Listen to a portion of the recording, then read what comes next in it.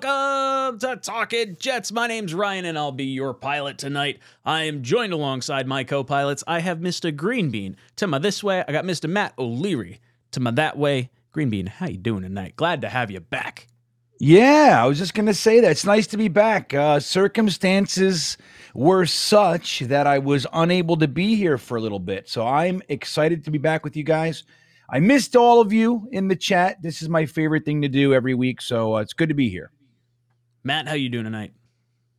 I'm doing pretty good. Better now that Greenbean is back with us, but still a little bit sad about our football team, even though that's what happened was kind of what I expected, but still not great. And poor Greenbean in the building. That's awful. Oh, poor Greenbean had to witness that. I'm sorry. Boys and girls, if you're just hopping in with us, make sure you hit that like button. It goes a long way to supporting the channel. If you want to get into our t-shirt jersey giveaway, any super chat that comes in is going to be qualified, as well as anyone who timestamps any of the moments after the fact. So if you're watching this after this is already aired, you can timestamp some moments from the stream down below in the YouTube comments, and you'll be qualified for next week's t-shirt giveaway. So if you guys timestamped our video from last week, we're going to pull those over as well at the end of the show. You guys get some cool potential merch coming your way. Let's see. Let's throw this one up real quick. We got the Just End the Tackle Search, courtesy of Billy SBC. So Billy SBC, make sure you reach out to talkinjetshow@gmail.com or jetstalk247@gmail.com because you came up with a really cool, fun acronym for a shirt, and we want to send you a shirt courtesy of, you, I guess. so thank you. And these are on sale at the talkinjets.com website. And if you use promo code HOLIDAY, you get 30% off anything in your order. Boom. Yeah. Cyber bad. Tuesday. Look at that. I love it. Right? Got to do a little Christmas shopping. You got the Breece Hall shirt. You got the Rodgers Wilson 2024 shirt. Got some good stuff over there.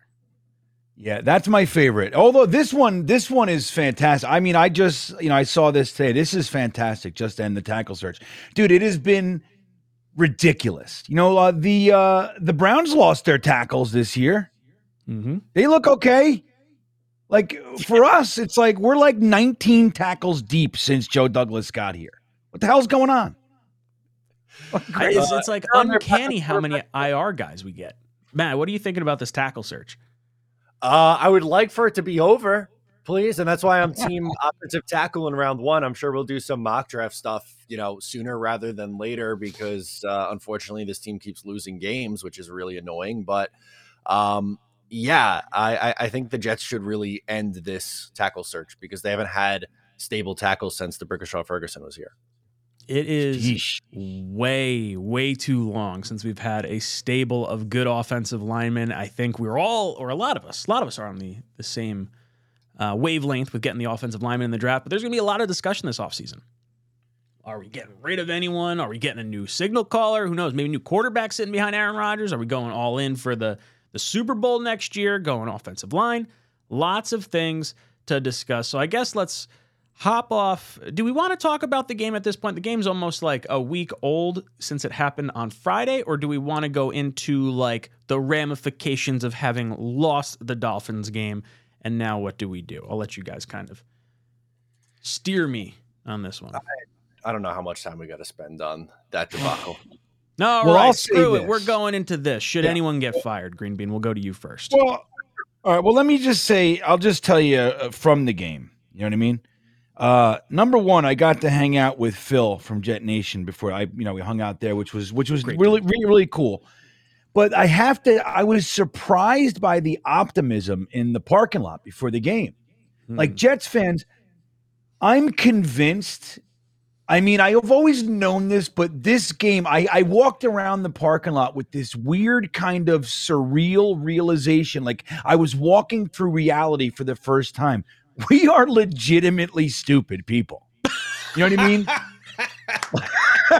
That's literally what I was thinking. Like people were like, "Damn, it's Boyle time, baby." I'm like, "It's Boyle time." Like that's what we're yelling. Anyway, it wasn't once. It was like all over the place. Like everybody's, squish the fish, all this stuff we're saying. I'm like, dude, we're gonna get killed in there. Like, what the fuck are we talking about? Now I'm rooting. I liked going into the idea of going into the half, 10-6 because we can't kick a damn extra point anymore. But dude, that was like, okay, I'll take that. I was excited. And then we get, another Jets idiom, the Fail Mary or the hell. I think Fail Mary will stick. I don't know. I know Hail Mary kind of had the initial Fail Mary traction. is the Packers one, the Packers Seattle one. That's why they're not using the Fail Mary. Oh, is that why? Yeah, when Rodgers threw up the Hail Mary and I think it was the Seahawk guy, or maybe it was the Saints that came down with it, and it was the replacement refs and it was a whole big shit show of who caught the touchdown. Yeah, well, I'm going to keep saying Fail Mary until I'm an idiot. All right, I like it way more than Hail Mary. Hail Mary it doesn't roll off the tongue quite as easily. It rings, but what other franchise has this many of those? You know what I mean? Like the butt fumble, the fake spike, the Fail Mary. Who has this stuff? And it's scripted, Green Bean. You know this. They told us not to let this. They told us not to let it out of the bag. I just spilled the beans, all the beans, dude. If the NFL is scripted, the Jets curse showed the script writers, you cannot come to my house and tell me what to do. That's what happened. The Jets curse is reign supreme, dude. It's not a joke anymore. You guys are going to get Aaron Rodgers. You guys are going to go to the Super Bowl. No. You don't write our script. We're going to tear his Achilles. That's what happens. That's how you're going to run him out on the field holding the American flag on September 11th under spotlights. All right, that's fine. Wait till we start playing. So anyway, it was freezing. I stayed a little longer than I wanted to because I was there with my buddy who's a Miami fan. So I kind of hung out until he was cold enough to leave. But yeah, dude, what a clunker. I hate going to Jets games. I have to be honest.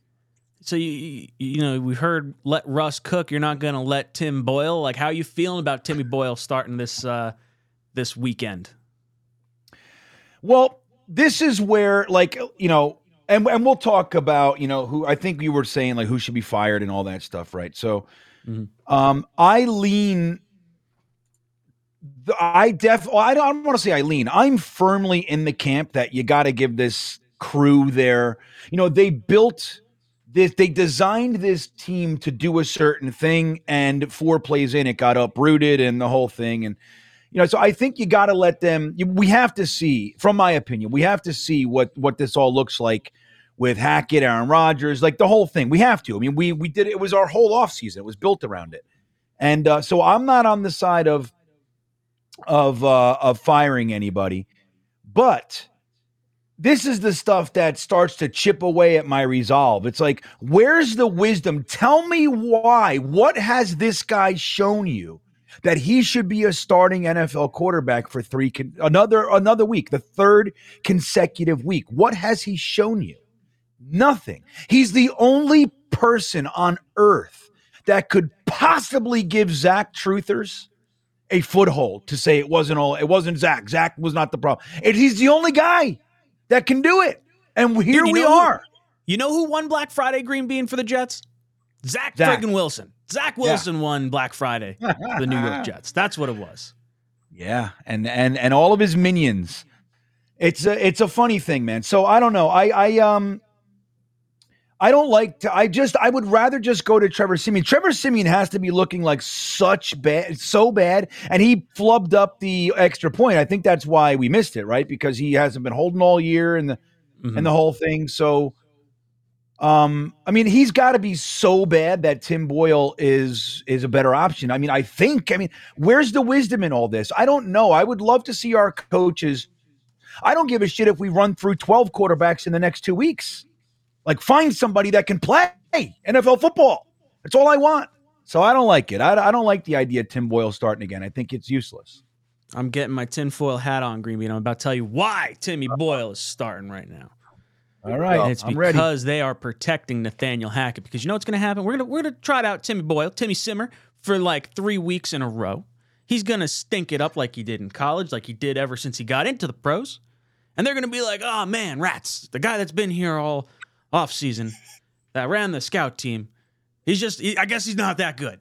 We're going to trot out Trevor Siemian now. and it's gonna look exactly the same because Hackett's still gonna be here, and this offense is gonna look like dog shit. And they're gonna say, "Ah, man, Trevor Siemian, he came in partway through the season and he did rats. It just, it didn't look good. The team had given up or whatever. But you know what? It's the end of the season. Aaron Rodgers coming back. Hackett's off the hot seat. Doesn't matter. Everyone's on the hot seat next year. But I think they're protecting Hackett by slow rolling this BS quarterback stuff. I don't know, Matt. I don't know if I think that's a very, very thin argument. You think Siemian is that much worse than Tim Boyle that they decided to put Tim Boyle there? Or do you think they're actually there's no way Tim Boyle's better than Siemian. No way. Why right? would sucking protect Hackett? No, you say the quarterback. It's okay, look, it's the quarterback, the issue. Then you can roll to the next quarterback and say all right, Timmy Boyle was never good in the NFL, but we tried to roll with him because he was our backup or third string or whatever. And then you roll with Siemian. I think that's what they're doing. I think they're trying to shield Hackett as best they can. I don't like it. I don't like it either. Matt, should anyone get fired? I would like to comment. ATO Huntley said, "Matt, I love you, but no one is protecting Hackett." Even on the show when we're together, we get confused. Dude, it happens all the time. I get not complaints. I get comments in my comment section that'll be like, "Hey Matt, what did you think of this?" And I'm like, "You know what? I'm Ryan." Start the whole thing. "Hey Ryan, I'll be your pilot," and I even put the names Ryan and which way are you, Matt? And for some reason, we can never get. I'm always getting confused. No, it's not necessarily on the mistake from Ato Huntley or Atto Huntley. It's more, I don't want that nonsense associated with me because that's what Ryan was spewing there. That was some grade A hot garbage nonsense. What? Yeah. There you go. What do you right. think, Thank you. Yeah. Tell me Tim Boyle's better than Trevor Siemian, Matt. No, I don't believe it. I don't. Then what are they doing? They're not protecting Hackett because this is Hackett's guy. Hackett loves his guys. That's why Billy Turner is also here. Billy Turner's not starting right now. He sucks. He's hurt. He did. Well, yeah, but so what's you think it's just because they love Tim Boyle that's the reason they're starting him and they think there's no way you can think he's better. Not you, but I mean our team. This regime puts so much stock into guys who know their system. They care more about that. And the vets, too. They're like, hey, I want this guy who we think has a higher floor than the rookie who may have a higher ceiling because of the potential variance. Like the fact that we're going into week 13 and Izzy Abanikanda still can't get on the field because he can't pass protect. Meanwhile, Dalvin Cook gets cooked every single week in pass protection is just absolutely insane. But it's because he's a veteran. And I think because Tim Boyle is a veteran who's been with Nathaniel Hackett multiple times in his career, that he just trusts him more than the guy he doesn't know in Trevor Siemian, even though Siemian's production in the NFL was better than all three of those guys. And that's not to say that Trevor Siemian's skills are better than Zach Wilson. Zach Wilson is the most skilled quarterback on the Jets, but production-wise, of the three, it's been Siemian. So that's the one that I would play, but it's clear that Hackett, Saleh, everybody here is like, oh, well, let's get the guy in who knows the system the best, which I think is dumb. I think it's dumb too. I like mine better because it's more attractive.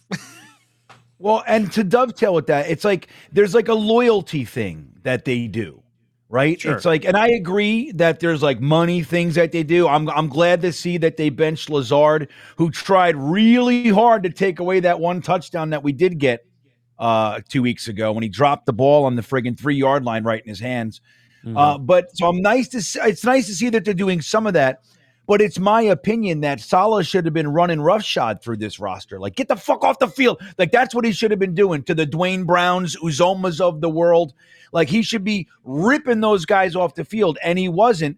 And I just feel like there's this loyalty, this belief in, and that's admirable in some senses, right? It is. You don't want to respond to the emotional whims of the fan base and our media and all that. You don't want to do that. At the same time, if you're watching the same film I'm watching, you see that this guy is hot garbage week after week after week after week. There's got to be some sort of balls like we see with other franchises. They say, sit down. You're not playing up to what we need you to play to, and it's time for you to sit the hell down. And I think Saleh and company are they're just stuck. They're slow to make the move, and I don't like it. And that's what I think is really going on.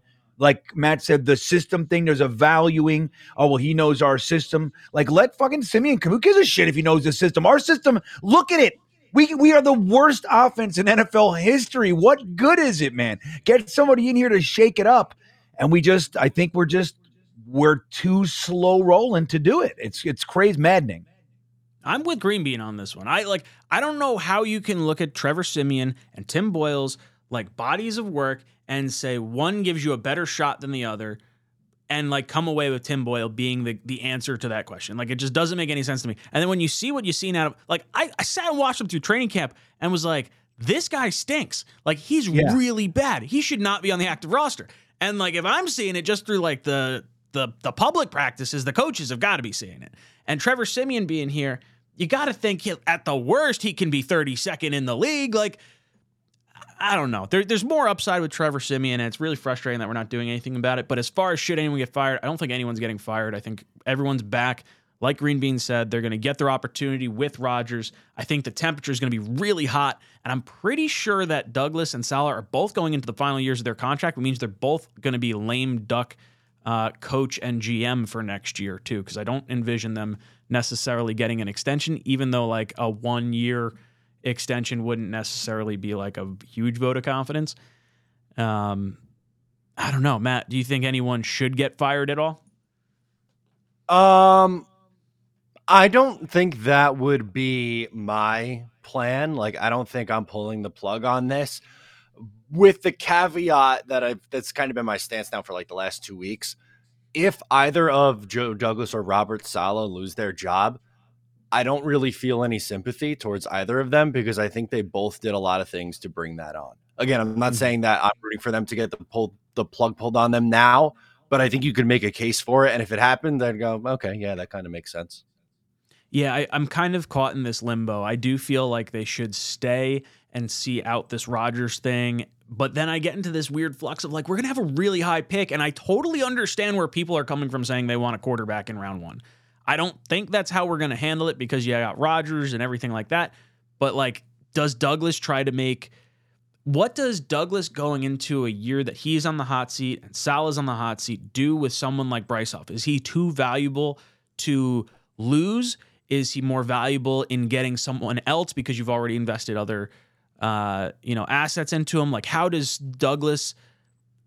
he allowed to use our draft capital and our salary cap space that could be, shifted in the future? Like, maybe he's like, screw it, I'm going to T. Higgins, Mike Evans, everyone, we're pushing the cap hits off into the future because screw it, I don't have to re-sign Garrett Wilson, and I don't have to re-sign Sauce Gardner, and I don't have to re-sign Breece Hall because I'm not going to be here next year. Like, that's the kind of the scary thing. Like, are we going to put handcuffs on our GM, or are we going to let him have like free reign to do what he wants? Green Bean. No, I say good. Like, let him know, hey man, you're on the hot seat. You've had now 5 drafts or whatever it is. Saleh's had 3 full seasons. Here's your record. You got 15 wins in the past 3 years or whatever it is. And maybe Joe Douglas stops having that hard line and getting beat by teams that offer guys another $500,000. And we lose out because he's frugal. Like, how about this? How about just, if you're going to get Orlando Brown and you're close and he's leaning, blow his doors off and get him in here. You know what I mean? Like, that's a guy you want to bring in. If you got to do that with Devontae Adams, blow his doors off and get him in here. You know what I mean? Like, so we've lost a lot of, look at the free agents that we've brought in Joe Douglas's tender. Very few. Like, you can consider Laken Tomlinson pretty much the only one that was like a top tier. He was widely considered, you know what I mean? Like, if he wasn't your top, he was in your top 3 for guards in that draft class. I'm sorry, in that free agent class. So, but other than that, we get all mid-tier guys. We get Uzoma, we get Pierre Desir, we get, you know what I mean? All these types of guys, and some work out and some don't. But even DJ Reed wasn't like the top cornerback in that free agent class. Look at Whitehead, who was the look at Whitehead. Or was that last year? It was two years ago. Well, I know when Reed got here. I wasn't sure when J.C. Jackson was a free agent. But remember when we all wanted Marcus Williams? Yes. And we got, we didn't get a safety. And the rumor was the Jets were negotiating with him and the Ravens came in and stole him. Now, then a report came out and said that's not true, blah, blah, blah. We don't know, but the truth is we all had him as our top guy. He was the top safety out there. The Ravens got him, and we got Jordan Whitehead. And it's like a poor man's version. You know what I mean? That's what we get. We get the guy that's cheaper. He's a mid-tier, and we're hoping our system can raise, fit in our defense. And that's all well and good, but maybe, just maybe, Joe Douglas, if he does realize, hey, dude, there's a good chance you're not even here next year if you don't win some friggin' games. And how about you do everything humanly possible to make sure the offense works? Oh, and by the way, with your first round pick, top 15 pick, how about you don't use it for a developmental edge rusher? A specialist. How about you bring in somebody to bolster the weaker side of the unit, of the team, which is the offensive unit. Oh, and by the way, we have this 40-year-old quarterback that's going to be here for a total of maybe 2 seasons. How about you put all of your resources into making sure that he's upright and that he can succeed, instead of depending on a guy who's 39 years old and he's coming off rotator cuff surgery? How about that? That makes too much sense, Bean. Can you be our GM? How about that? What do you think, Matt? Do you think we should allow Douglas to spend what he wants and do what he wants in order to make it work for next year? Money and picks be damn. Fuck yeah. Yeah, of course. Spend it all. Yes, if you're gonna go for it, absolutely. Like, if you're gonna have him here and be like, oh, by the way, caveat, you can't go balls to the wall because we're thinking maybe if things don't work out, we'll let you go at the end of the year. Well, that's cutting off your nose. So 2025 first is on the table. If you're going for it, yeah. If you're going for it, I'm curious where your guys' heads are at. I wouldn't let him move the 2025 first. I don't think it would have to be like a really good player for me to want to do that. Who gives a shit? If you're trying, I gives a shit. I gotta be here. Douglas and Salah are gonna be gone. Fuck them. No, I want to be here. I want my pick. But if he does it right, he's securing his own job, Ryan. So let him fight. If he's doing things, look, if you see him out there like, I'll give you a first round pick for Jameis Winston. Like, if all right, we then give up all right, a first round slow pick down, for buddy. Devontae Adams, I'm gonna lose my cool. I'm gonna be absolutely flipping nuts. I'm gonna be so upset. I don't want to lose a first round pick for Devontae Adams. I do not think he's worth it. Why? Because I'd rather T. Higgins or Mike Evans or Darnell Mooney or Hollywood. Like, it's his children is even telling you the first round why. pick, a 5-year rookie contract. I don't want to give it up for a 31-year-old wide receiver on a 1-year, $17.5 million deal. Or you got to give him more money. Like, no, I'm sorry. I'm not doing it with Devontae Adams. Other players, maybe. By the way, but what? Not that it mattered. I said I don't think that's what it would cost anyway, by the way. But, like, I don't care about giving up the 2025 first round pick. If it came to that, and it was trying to go all in 2024, I'm good with that. It's like it's the polar opposite of the argument where it's the people are saying Joe Douglas, like, they might need to move off of Robert Saleh and Joe Douglas. But the Jets probably won't do that anyway. And then it's okay, well, you have to take a quarterback in the first round to have him sit behind Rodgers. And if it doesn't work out with Rodgers in 2024, then both Saleh and Douglas are getting fired, and they will never see that quarterback play that they took in the first round to develop. So it doesn't even matter. The point being, you have to go in for this window with Aaron Rodgers. And if it takes draft capital to do that, to get established players, then do it. I do not want to do that because I have to hedge my bets in some degree because our team right now, if you had to go into next offseason, you're like, all right, we got to get rid of Robert Saleh and Joe Douglas. We're going to get some limp-dip fucking coach that's going to, like, we're not going to have any draft picks. The dead cap hit for Rodgers is coming in 2025. Then, like, we are a total barren wasteland. Maybe that's what we signed up for when we traded for Rodgers, but, like, I don't know. I don't want to give up the 2025 first. It would have to be an insanely good player for me to want to make that move. Like, trading up for someone, I don't know if that's like... Now, let's say you gave up the 2025 first to get, like, a quarterback at the end of this first round or something like that. You know what? I could live with something like that, but like, I don't know. I don't want to lose the 2025. You're trading hold on. You trade a. No, I'm saying using the 2025 first as collateral for something. You're either trading him for a developed player or you're using it to move up in this year's draft in some capacity. You're okay to move up one, but not okay with trading for the established player? Yes. Devontae Adams, yes. What do you I would 100% rather a 5-year rookie player this year than a 1-year, 31-year-old player when there's a bunch of really good free agent wide receivers. Yes, absolutely.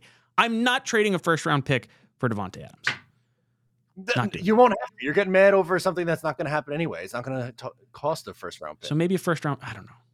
Maybe I'm just irrational. I'm sorry.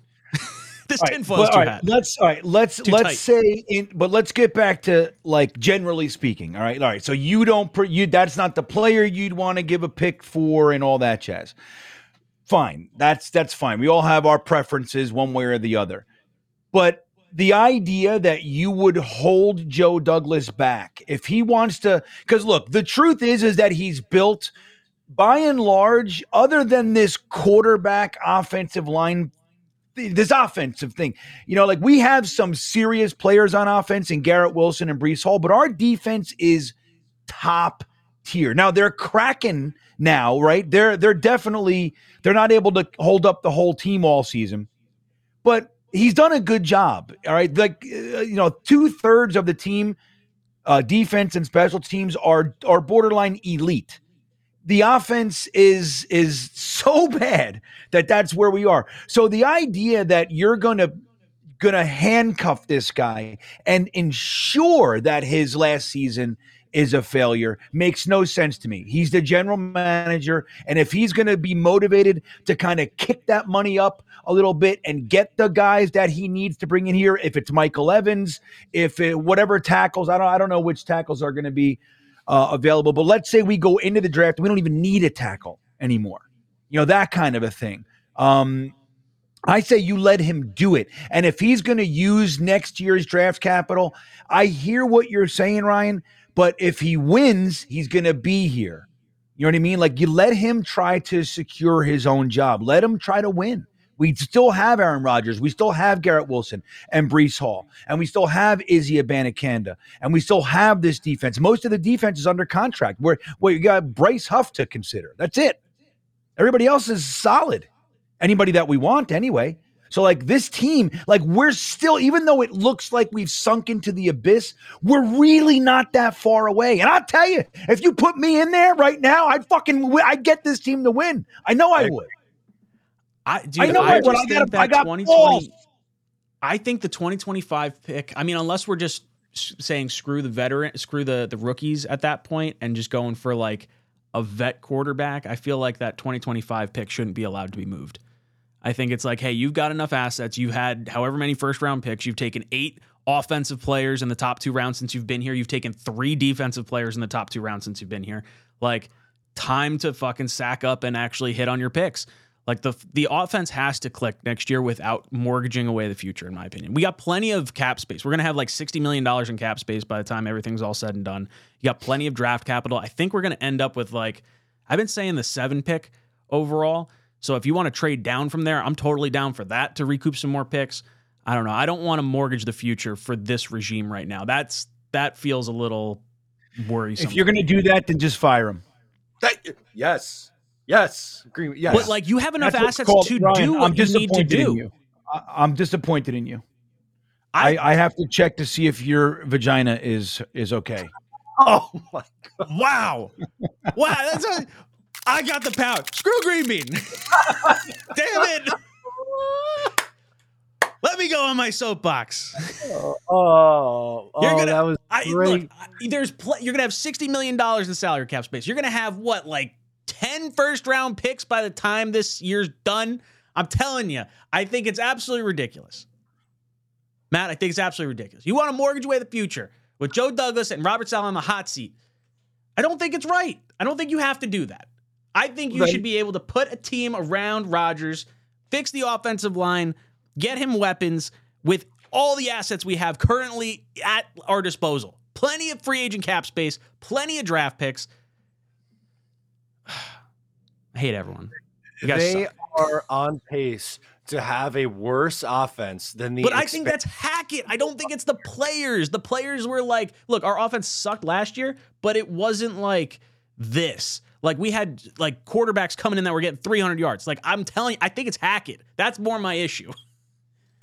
And I know Hackett's not going anywhere, but like, I don't know.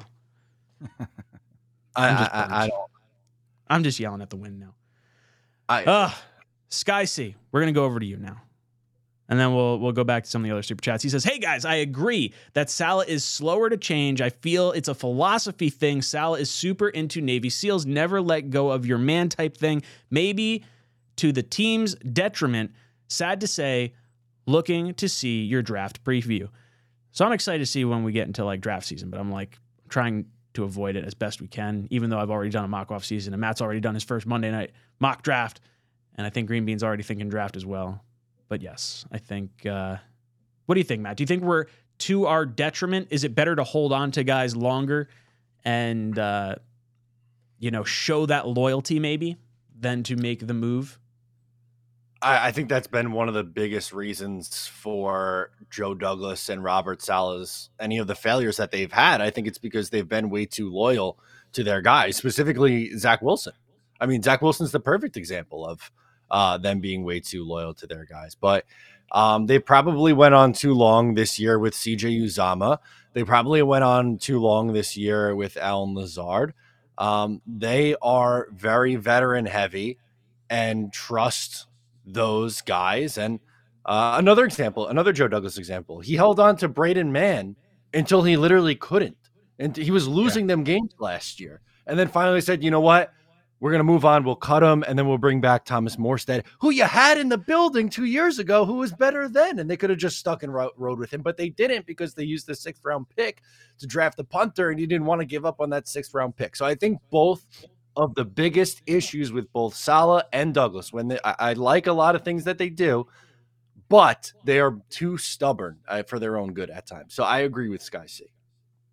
Yeah, let's just let them use the 2025 first round. I'm going to, sorry. Green Bean, talk to me. Any thoughts on is it a detrimental thing that we are slow to move off of guys, or do you think it's I think it can be a positive, right? Absolutely, but I think what we are seeing is, dude, we're on a 4-game. We were 4-3, guys. We were 4-3. All right. Without Aaron Rodgers, we were a scrappy team. We played, tough football, smart football, good defense, and, limited mistakes and all that stuff. Just like last year, we are in a spiral, a tailspin. The idea that this is the time to stay the course is ridiculous. Especially when you're staying the course for guys who have never done anything in their career. That's like, it's one thing if you're riding a vet quarterback who's had 4,800 yard seasons or whatever, and he's having a dip. Yeah, stick with him. He's going to come back around. At least he's got a good shot to. What the hell has Tim Boyle ever done? Dalvin Cook is toast. You know what I mean? Like, and I'll just leave it at Tim Boyle. Like Zach Wilson has had 3 years, dude. He's done almost nothing.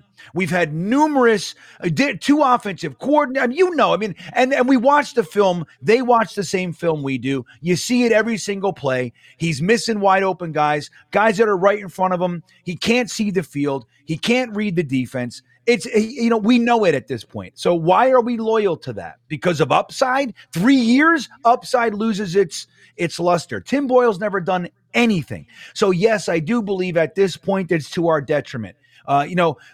It can be a positive, but right now it's not. NY Jets Steven Ventu, thank you so much for the super chat, says, gentlemen, the Jets have the worst offensive line in football. They will never win if they don't fix it this offseason. I don't care who the GM or coach is. Ryan is not Hackett. 14 line combos. I agree with Green Bean. So I think it is Hackett. I think we saw the same issues we saw in Denver last year with Hackett that we're seeing right now, that we're seeing with Zach Wilson and Tim Boyle with the offense. I think it doesn't make any sense. Every time you throw an incompletion on first down, it's a guaranteed run up the middle on 2nd and 10, and then you're guaranteed a 3rd and 10 opportunity right after that. I'm sorry. I think it's definitely Hackett. I do think the offensive line needs to be fixed, and I'm all about signing the best possible offensive lineman in free agency, drafting the best possible offensive lineman in round 1, and then going back to the well in round 3 or round 4. Matt and I both had the same exact guy, the guard from Michigan, Zach Zinter. Just load up the offensive line. I'm fine with adding all these different faces. I just think that Hackett is the problem, and I'd rather draft offensive linemen and bring in offensive linemen that can be here beyond this one coaching staff than, allow them to, I don't know, I guess, steal from tomorrow for today's happiness because they're not going to be here, if that makes sense. Matt, anything to add on the offensive line being the issue, not so much Hackett? The reason the Jets are a historically bad offense is because their play caller, offensive line, and any quarterback they put on the field stinks. It's everything. It's not just the offensive line. It's not just Hackett. It's not just the quarterback, which is why I had such a hard time with the people who would not give any blame to Zach Wilson and just cite the Hackett and offensive line excuses. And while they are both really, really bad, Zach was a part of the issues. And while the offensive line being really, really bad is a part of the reason of the offensive line, that doesn't excuse Nathaniel Hackett being a bottom 2 offensive coordinator in the sport right now. So I think it's really a combination of all these terrible things, which is why the Jets are struggling so bad. Green Bean, any thoughts on the Hackett offensive line side of things? Like, how would you fix the offensive line moving into the offseason, maybe? Well, just to be clear, I think Hackett sucks too. Like, you know what I mean? Don't get me wrong. Like when I say, I think Matt just said it very, very well. There's a lot of reasons for it, but as we've seen, Aaron Rodgers, a good quarterback, a good quarterback, like good, somebody who's solid and, upper tier can mask a lot of that stuff. We have not had that. So, granted, I understand when you have Tim Boyle and Zach Wilson, why you're playing Zach Wilson for as long as you did. I do understand that. I said it, a whole bunch when Saleh says, hey, Zach gives us the best chance to win. He's not saying necessarily we love our Zach Wilson. He's saying I got nothing else but Zach Wilson. So we bring Strebler in. And I'm sorry, not I saw a Strebler package and the Tony Alexio was still with the Strebler package. You're the best, Tony. I have to admit, man. You're the Robert Saleh of commenters in our chat. You definitely stay the course, buddy. You hold strong. But I don't know. Like, so, all right. So, but here's the thing. So I don't like Hackett at all, right? I don't think he's good. I don't like his situational awareness. I think he plays pussy ball. I don't think he plays to win. I think they're way too conservative. I don't think they capitalize on the strengths and weaknesses of the opposing team. There's all that stuff that I wish I would see them do. But that said, up until I stopped watching film about 3 games ago, because I haven't watched a second of all 22 in a couple weeks, I can't stomach it. I can't do it. There's open guys all over the place. Again, I'm not saying that he's perfect or anything, but any legit quarterback could have hit those open guys, and who knows? We're moving the ball. Like, there are open guys more than enough, and there's more than enough time. Even though the offensive line sucks, I will concede that point. I see it too. I see the same thing everybody else sees. But when you look at it, there's 2.5 to 3.5 seconds often for both Zach Wilson and Tim Boyle. Yes, there are plays where the guy just runs free and crushes them. Totally. But there's plenty of plays where there's an open guy and there's time, and you see it all the time. We were watching it in the Chargers game when you can see the whole field. You can see it on the all-22. It's constant. So even though Hackett sucks, even though the offensive line sucks, I do land that if we had a quarterback worth a hill of beans, we would be talking about a different scenario. We would have beaten teams like the Raiders. I think we would have beaten the New England Patriots. So we would be kind of this middling team that's up and down, and then justifying an Aaron Rodgers return as opposed to talking about the worst offense in NFL history. That's the difference, in my opinion. Matt, a hill of beans, that is slang in Santa's workshop, actually. That's right. Never heard hill of beans before. I love it. It's not December yet. I'll put the Santa hat on in December. All right, let's rip through a few super chats here. The small Heath Court Jester says, draft Tua's brother in the 3rd round, sit 1 year behind Aaron Rodgers. I do like the idea of adding a quarterback in the 3rd or 4th round. I think the 3rd round becomes a little more realistic because I wanted Zinter, but with the injury, I think he is going to fall a little bit. I'm fine with adding a quarterback in this year's draft. I don't know if it's going to be Tua's brother. I'm good on drafting a 5'11 quarterback and someone. I think he's projected to be a UDFA. I don't think he's projected to get drafted. So maybe saying undraft free agent to his brother after the 3rd day of the draft. That's what I'm going to take it as. Lucky Leo says, trade Huff for a 1st or a 2nd or keep him. I would keep Huff for this year. I would franchise tag him. I would try to extend him. If you can extend him for like the John Franklin Myers contract on like a 3-year deal or something, I'm down for that.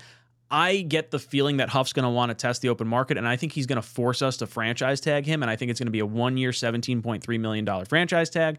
We're going to roll with him for 1 season, all in for Aaron Rodgers, and then next year, it's either going to be sign him or the new GM can, make the decision of retaining Huff or franchise tagging it and trading him then. I would trade him next offseason as opposed to moving him this year for a 1st or 2nd round pick. Matt, I'll throw it to you first. What do you think about Huff, and would a 1st or 2nd round pick do it for you to move him? No, I don't want to trade my best pass rusher. They should give him a long-term deal. I think they are dumb that they haven't done it already. And if it comes to just franchise tagging him and then him leaving after the 2024 season, I think that would be a massive mistake. Now, if he wants to test the open market, you have to have his grace to sign the contract. Like the Jets might be offering him a deal, and like he might be wanting, 4 years, $100 million. Like, are you good with 4 years, $100 million, or do you want I don't know. I feel like he wants to test the open market. Like if we're stuck with the franchise tag. I don't know that. I don't think they went to Bryce Huff's camp though in season. Didn't Huff have the quote that the Jets haven't approached him about an extension yet? That was earlier in the season. Douglas did come out, I think it was at the bye week, and said there have been preliminary talks about an extension. So, well, I mean, it's not surprising that they're probably undervaluing him. They've done it for 4 years now. So I think it's been a mistake this whole time. So I don't think they're up the money. I think if they offered him what he is worth, then I think he would sign, because this is a great system for edge rushers who just pin their ears back and get after the quarterback, because he's going to get a ton of pressures and a ton of sacks. Green Bean, what about you? What do you think Huff is worth in a contract, and would a 1st or 2nd round pick entice you enough to move him? Well, I mean, I think they should keep him. I mean, having a legitimate pass rusher like him, it's not the easiest thing to find. I mean, we feel like we're kind of, rich in that area right now, but it can change overnight. So you have a guy, he's homegrown, right here. Keep him, pay him. I mean, he's pay him what he's worth. I mean, I don't know the exact numbers I would throw at him, but I do think that you're right, Ryan. I think he's going to want to test the open market. I think we're going to have to franchise him. Now, if somebody came and blew my doors off with like a 1st plus, I might take it, especially when I look at, where I got him from, which is the undrafted free agent pool. I might do that, but I think you're going to use the 1st and try to hope to find somebody that's as good as Bryce Huff. You know what I mean? But it all depends on what they feel about Will McDonald. I mean, is Will McDonald going to come around the mountain and be that guy in year 2? Do you feel that confident about it? You used the 1st on him. So I don't know. I think, but if it was me, I would, just like Matt said, I would already be working with Bryce Huff's agents to secure him for 3 to 4 years. Yeah, I think you hold on to him through next year. It lets you see what you have in Will McDonald anyway, because maybe Will McDonald winds up being, not the player you thought he was, and then you're more inclined to give Huff more money than you were offering this offseason. I do think he should be here for this year, though. Lucky Leo says, I can see Trevor coming in if Boyle starts choking. I do think they could switch to him at some point. I don't think it's going to be in the next game. I think we're probably looking Houston after that. Blitz Crew comes in, says, welcome back, Green Bean. No firing this offseason. Saleh and Hackett enter the season on the hot seat. Boyle for quarterback and the 6th pick. Green Bean, you think Boyle's the best way to get a top draft pick? I mean, look, dude, if that's what they're doing, then I get it. You know what I mean? Like, let's say they sat down, they bought themselves some Indian food, right? They got a delivery service, and the Indian food is there. They're all eating onion naan and all that stuff, vindaloo chicken, and they decide, hey, Aaron Rodgers is gone. We all know that. The defense is secured. Garrett is secured. Brees is secured. Let them cry if they want to, but they're all here. We're fine. Let's tank. Let's get the top pick. We already, the first round pick that everybody thought was going to Green Bay is still here. Let's maximize the season. We're not winning the Super Bowl without Aaron Rodgers. And the whole thing with him coming back is horseshit. And let's just tank, get a top 5 pick, bring in the top tackle, or maybe even a quarterback to sit behind them if we can, secure the tackles or the offensive line in free agency.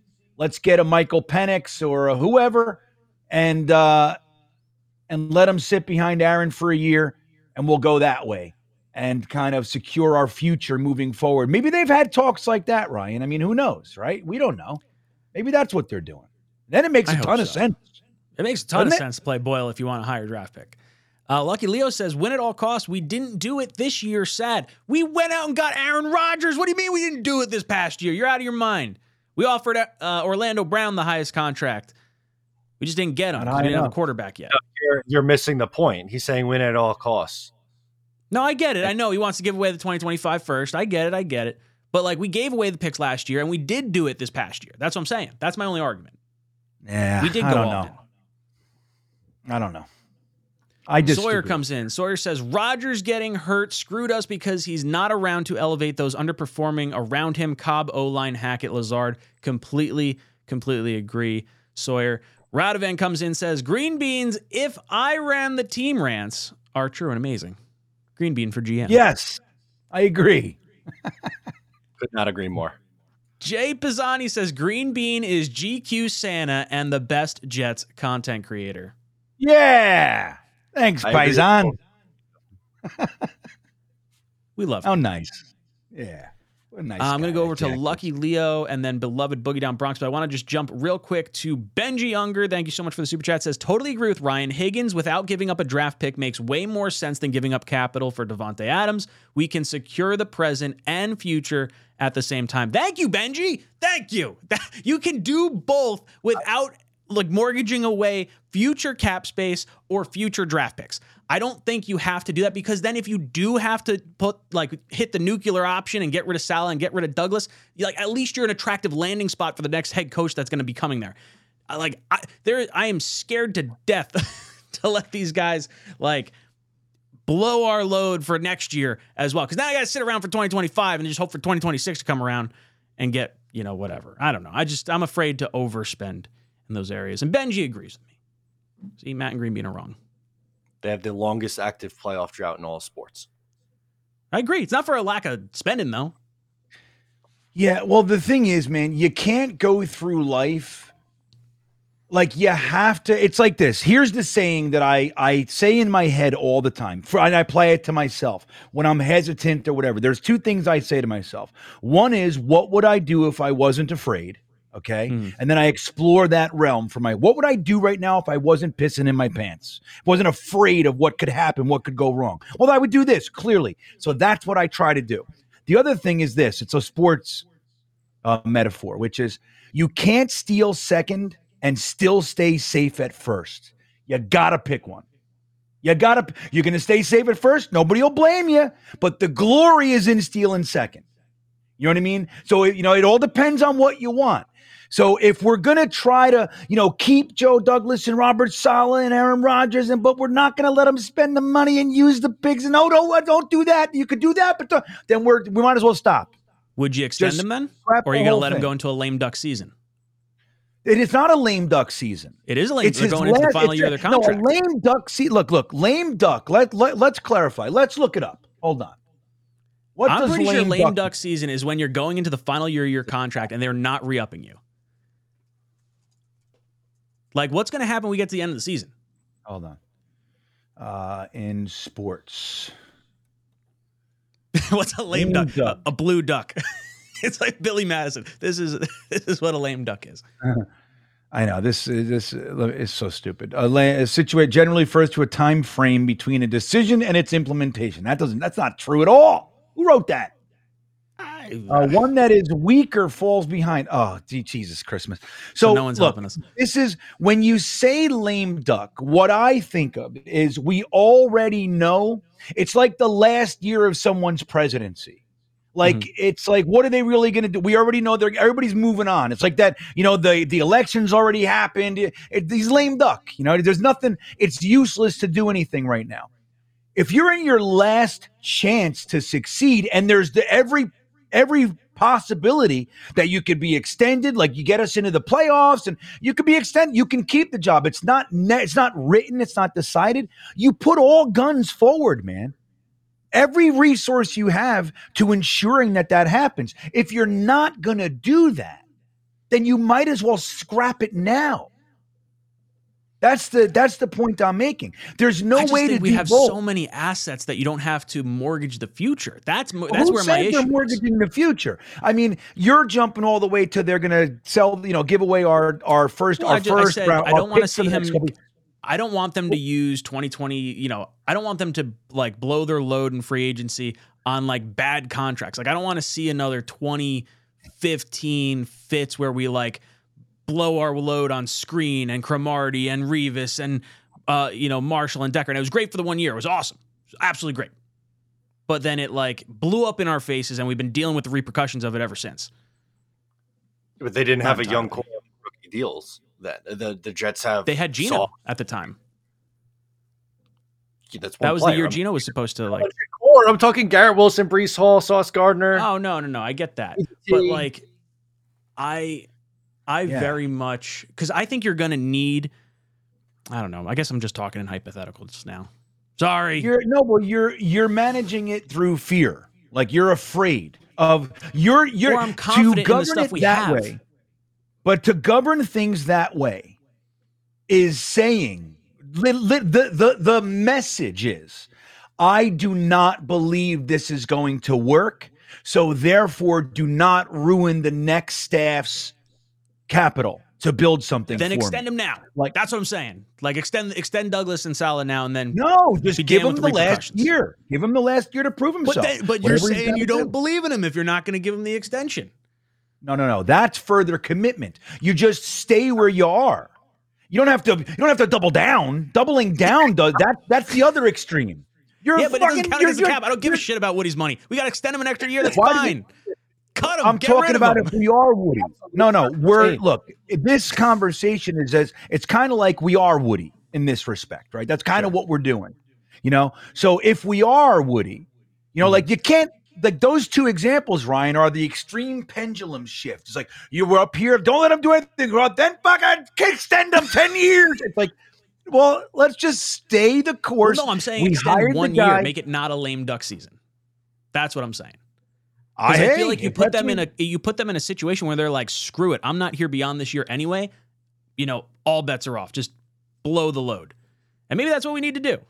But well, you know what? Woody's probably tired of that too, because he's paid Adam Gase for 2 more years after he was fired, Todd Bowles for 2 more years after he was fired, Mike McCagnon for 2 more years after he was fired, John Idzik for 2 years after he was fired.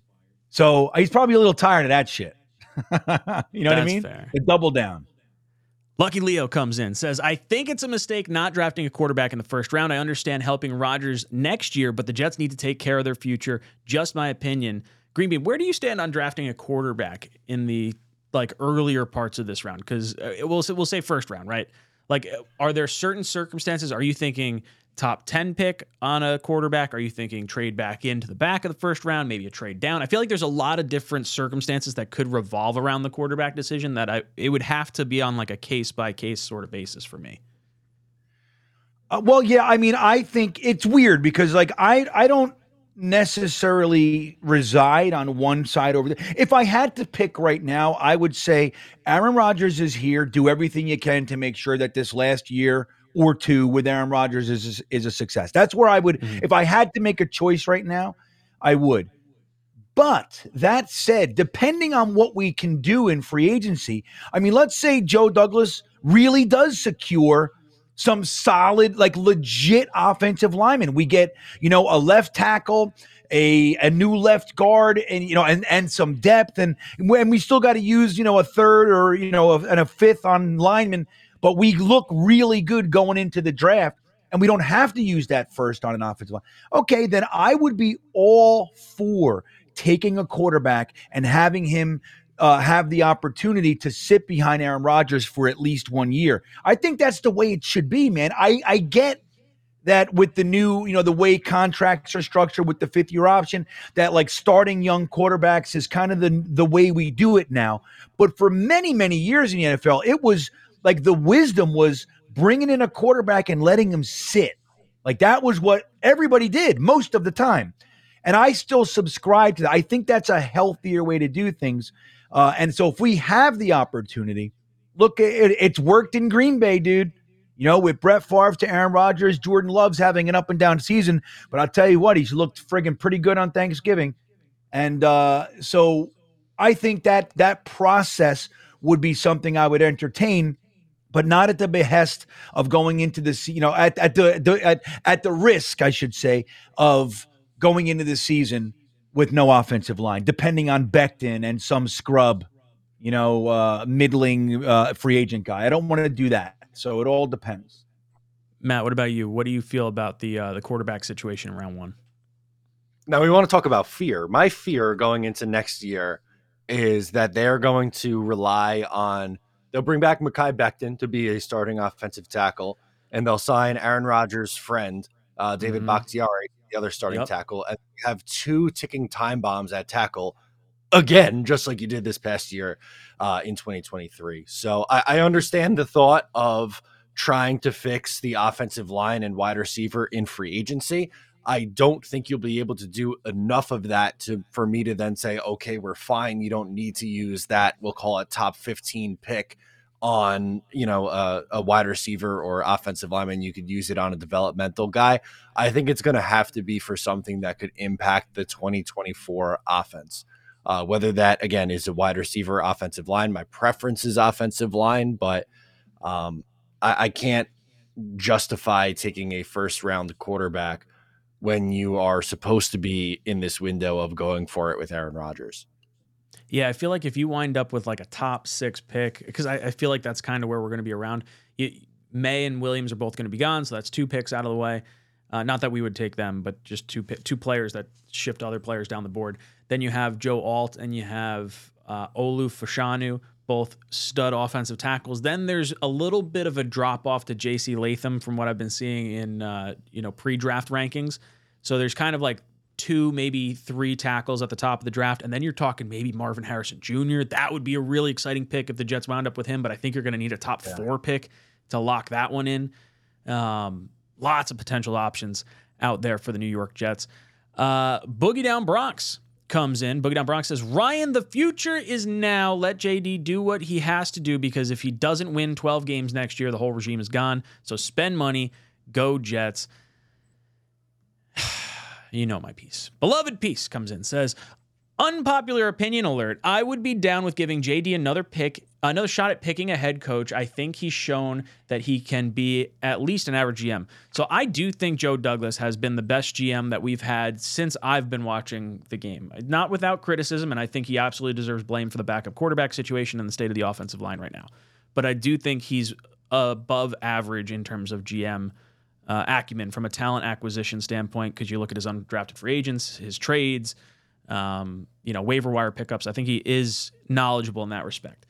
Giving him another shot at a head coach, it depends how next year goes. Like if the locker room's lost, but like Douglas just hits a home run on this draft class or something, then yeah, I'd probably lean that way. Matt, where do you stand on allowing JD to make another head coaching pick? I think these two guys should be tied together. Mm-hmm. I think you either, if you're moving on from one, you move on from both. I think both deserve blame for where this team is, and for this year in particular, I put more blame on Douglas than I do Saleh, because he's the one who could have brought in another quarterback. He's the one who said it was okay to go into a season with Dwayne Brown, and Mekhi Becton as your plan at tackle. So I like him. I think he's a average or pretty good GM, but I don't think it's to the point where he is so significantly far ahead of Robert Saleh that if you're saying, okay, we're cutting ties with Saleh, I'm then entrusting him to hire a coach and then be here another at minimum 2-3 years after that. Green, what about you? Would you let JD make another selection of head coach?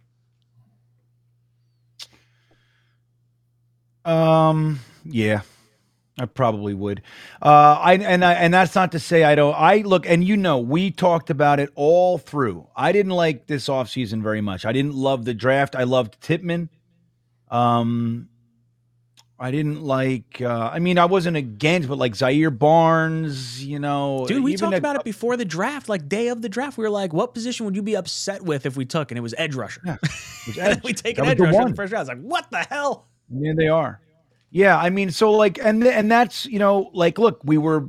I think we all were, but I was definitely, pounding the table for us to get one of the viable number 2 quarterbacks, whether that was Brissett, Bridgewater, Minshew. Minshew was kind of my guy that I wanted the most. So I would have been elated with Teddy Bridgewater or any of those guys. I thought we needed to do that. The idea of depending on Zach was just, it didn't make any sense to me. If we're going to do this reset thing, like, it was my opinion he should have been let go, but I get it. He's cost more to cut than keep. I get it all. So, all right, you're going to make him number 3 and reset. Let him have no stress with coming in. Aaron Rodgers, who's likely to make it through the season, he's got a good track record. But just in case you got Teddy Bridgewater, the bottom fell out. We'd be looking at Teddy right now instead of Zach and Tim Boyle. So I don't know, man. Again, I didn't like this offseason, but I have to admit, like, I have agreed with much of the way Joe Douglas has built the team. I also, like I've said a million times, I subscribe to the idea that if we had, like, we've seen it, man, this idea that we're going to stick with Zach Wilson, like every other quarterback that's come in until Tim Boyle, that is, has shown that the offense works. And this is with the last 2 years with LaFleur. It was Zach. That was the problem. Not that we would have been, able to maintain it all season and go to the Super Bowl and all that, but it showed the offense wasn't broken. Zach was broken. And then once we get rid of him, we bring in Hackett, we get rid of LaFleur as a scapegoat and all that jazz. And then, Zach does the same thing again. And we're all looking at all the other, the offensive line, the wide receivers, people are dropping the ball. We got fucking fumbles, the Hackett. There's always a million excuses around this kid. And they're legit on one hand. But I tend to think that if we had a quarterback, the Joe Douglas thing wouldn't look so bad. Now, he's Joe Douglas's pick, but look, he was probably going to be most teams' pick if they were sitting at number 2. And even if he wasn't, and they took Trey Lance or Justin Fields or Mac Jones or Kyle Trask or Kellen Mond, it doesn't matter. They all suck. So the whole class after Trevor Lawrence ended up sucking. It happens.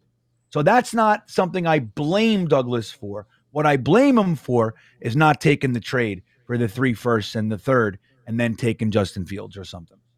So I would do it. I would probably keep Joe Douglas.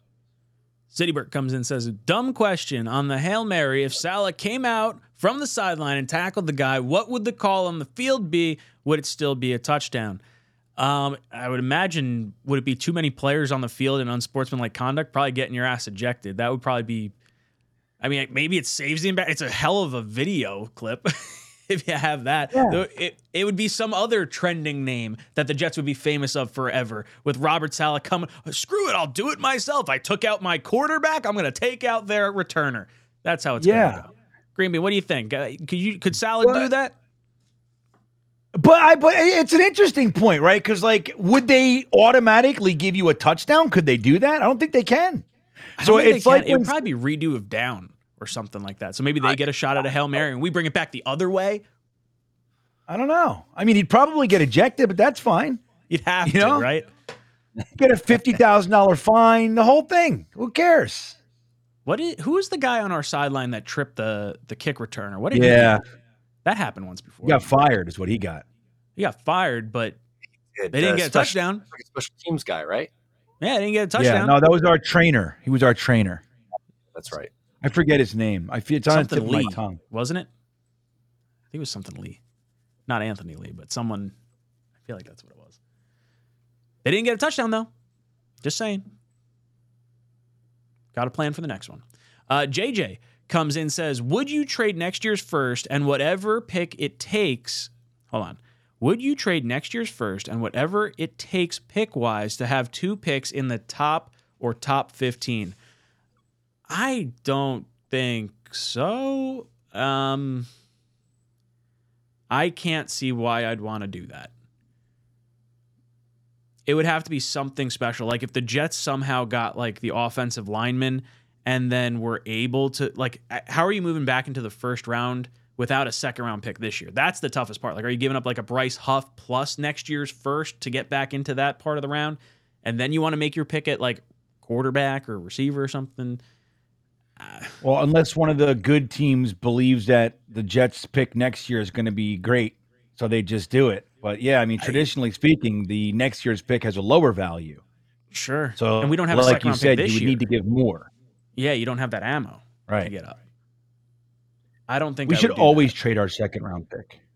Our second round picks are awful all the time, except for Tippmann. Yeah, I mean, Tippmann and Brees have, they have a shot.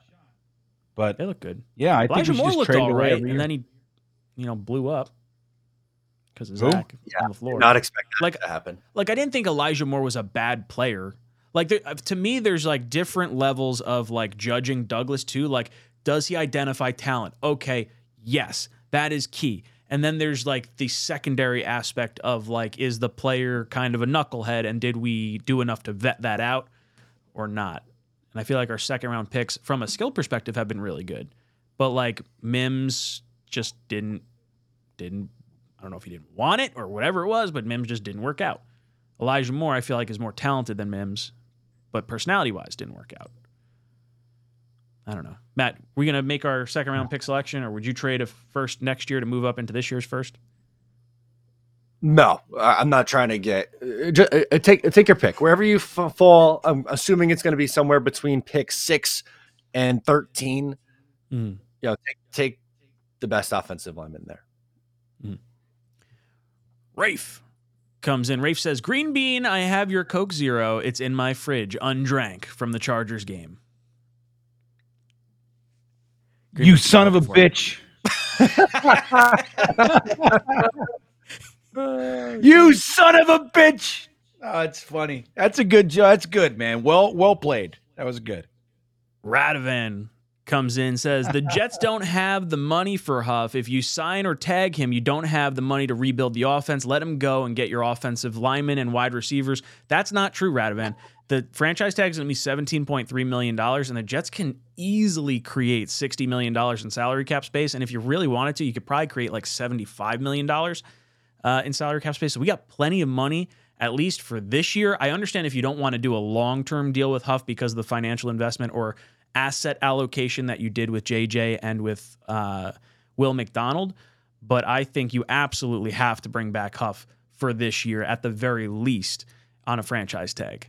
Matt, any thoughts here with Radovan's Super Chat? I don't agree with it really at all. I think he's their best edge rusher by a significant margin, and I think it would be not wise to move off of him. Green Bean, any more thoughts on Bryce Huff? Do we have the money to sign him? Or is that too much like you said, let me ask you this, Ryan. We're talking about the $65 million. Does that include the projected uptick in salary cap? Or is that just where it stands now?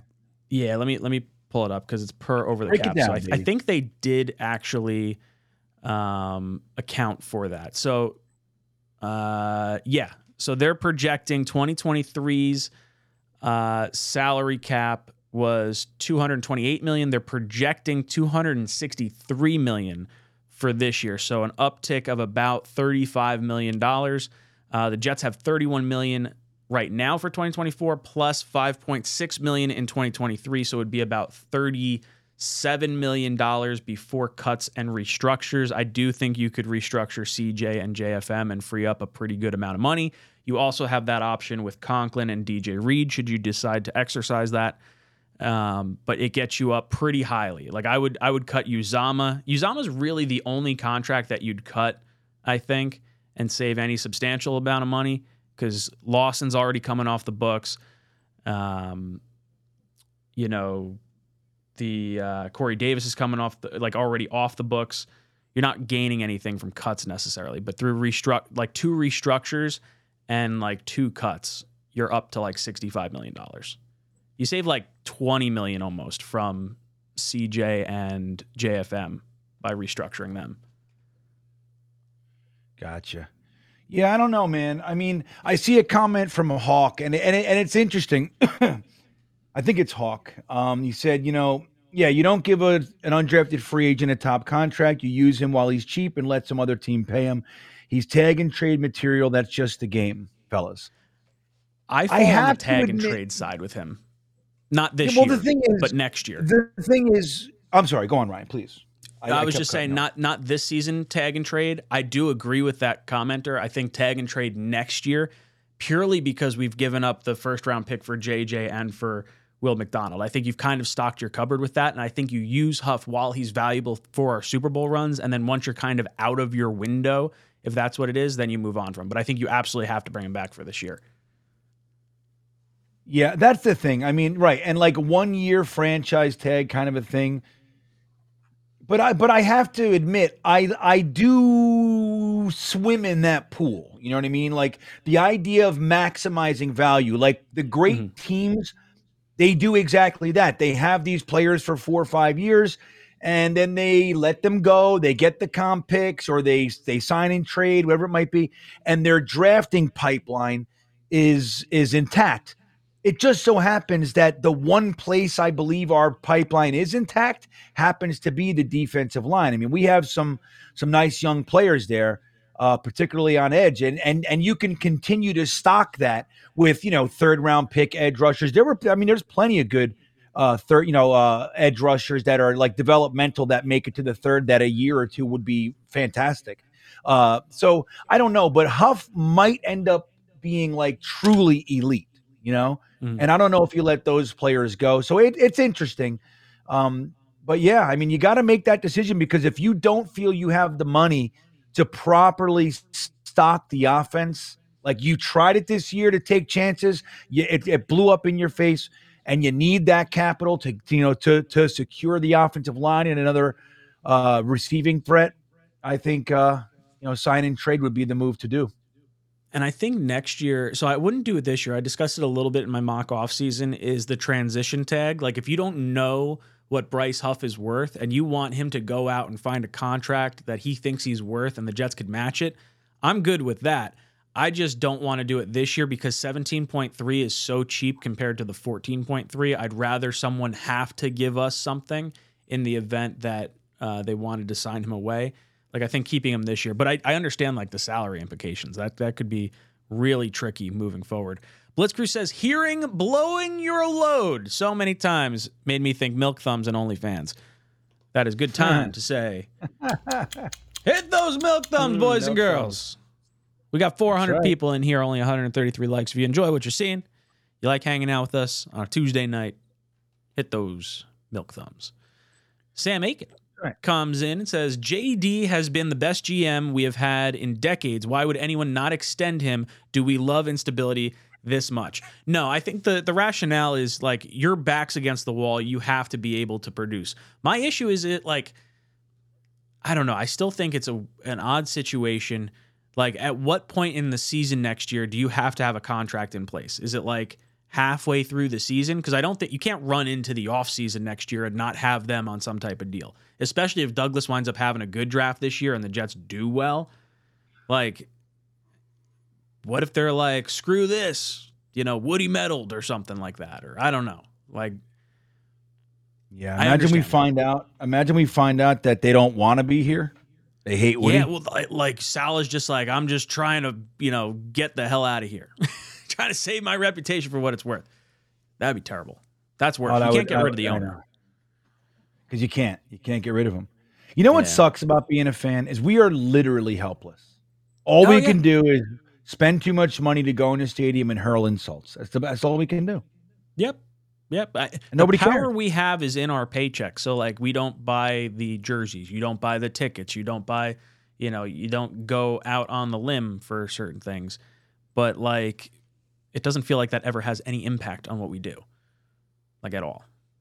No, because they don't care. I know it's funny, people talk about, Woody selling. Why would Woody sell? Dude, while we have had, right? Like Matt brought up earlier, we're the longest playoff drought. The team has grown in value over the past. I mean, I think it was at $2 billion like 10 years ago. It's over $3 billion now. Like, dude, he would never. This is the best investment he's ever made. He bought the team for $600 million. For $3 billion.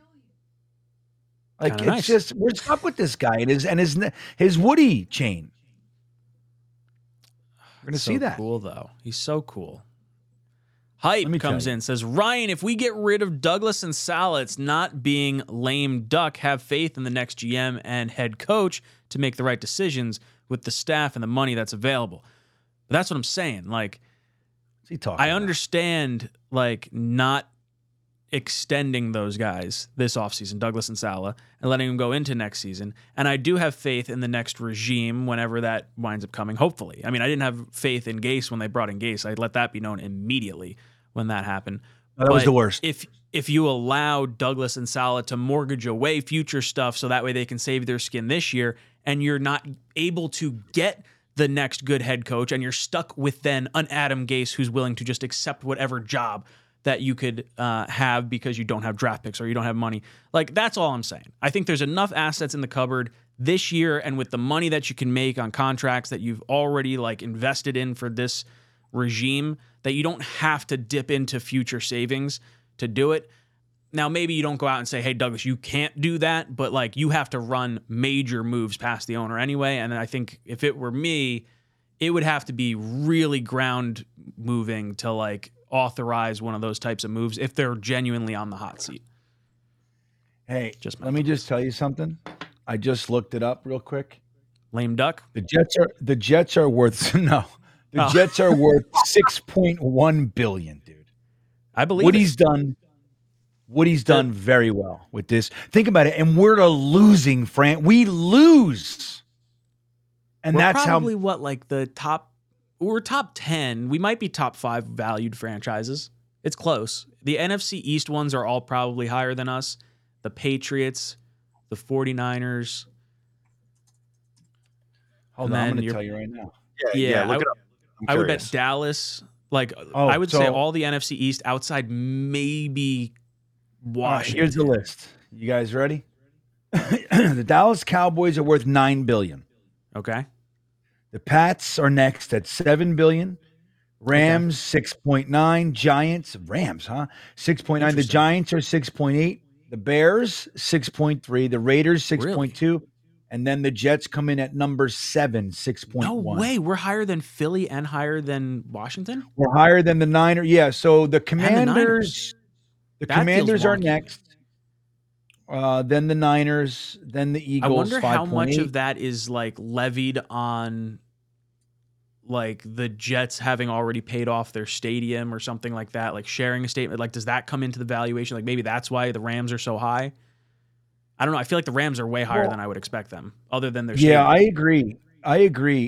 They're definitely higher than they've won a Super Bowl recently, so there's that. I mean, who knows? Raiders being in Vegas, I guess that's what makes them valuable from like a travel destination. Like they'll probably always sell out. Yeah, interesting. I'm Let me surprised. see who's last. You want to take a guess on who's last? Yeah, let's take a guess. I would bet it's probably the Panthers or the Jags. I was gonna say the Jags, but I think with Trevor Lawrence, they might be a little higher now. I Texans thought it were was on the my Jags. list. Yeah. But I think right, now, so I think it shifts. Like, I feel like the Patriots' value should come down now that Tom Brady's no longer there. Like, I understand they got the Super Bowls and everything, but if the 49ers are as low as they are, I don't see why the Patriots would stay so high with the 49ers being as low as they are. Because they got a bunch of idiots that Tom Brady brought to the franchise, and they're still, even around the country. What I'm saying is, I think the Patriots should more years lose. of losing. Yeah, a couple more I years would say of the losing, Patriots are more likely to lose value given stuff going on. But so who's the lowest valued? All right, so the Jaguars are 28th. So there's 4 teams below them. 4 teams. The Panthers are 26. No way. Okay, so all right, now I got to think about this. Houston's It's going to blow your mind. It's going to blow your mind. Well, it makes sense when you think about how they've handled free agency over the past 15 Cincinnati? years. Yeah, they're last. I believe Really? it. Interesting. Yeah. When was that article written? 1984. Before Joe Burrow. Damn it. It said 2023. So it doesn't have August of 2023. Enough. So just a couple months ago. That's interesting. Yeah, so that's absolutely what it is. The Lions, listen to this. So the Lions are right above. So the Bengals are worth $3.5 billion. Mm-hmm. The Lions are worth 3.6, and the Bills are 3.7 with the Cardinals. Josh Allen saved that team from going to Toronto. Oh yeah, no doubt. No doubt. They could be jumping through tables for no reason in Buffalo because they got no team. Did you say Cardinals was that next team? Yeah. So the bottom 5 are the Jags at 28, the Cardinals at 29 at 3.8 billion, Bills, Lions, Bengals. Damn, I'm surprised. I guess it makes sense the Bills are that low. They've always talked about moving them. I am a little surprised about Cincinnati being that low, but I guess maybe the historic spending nature of them is what kind of gets them on that threshold there.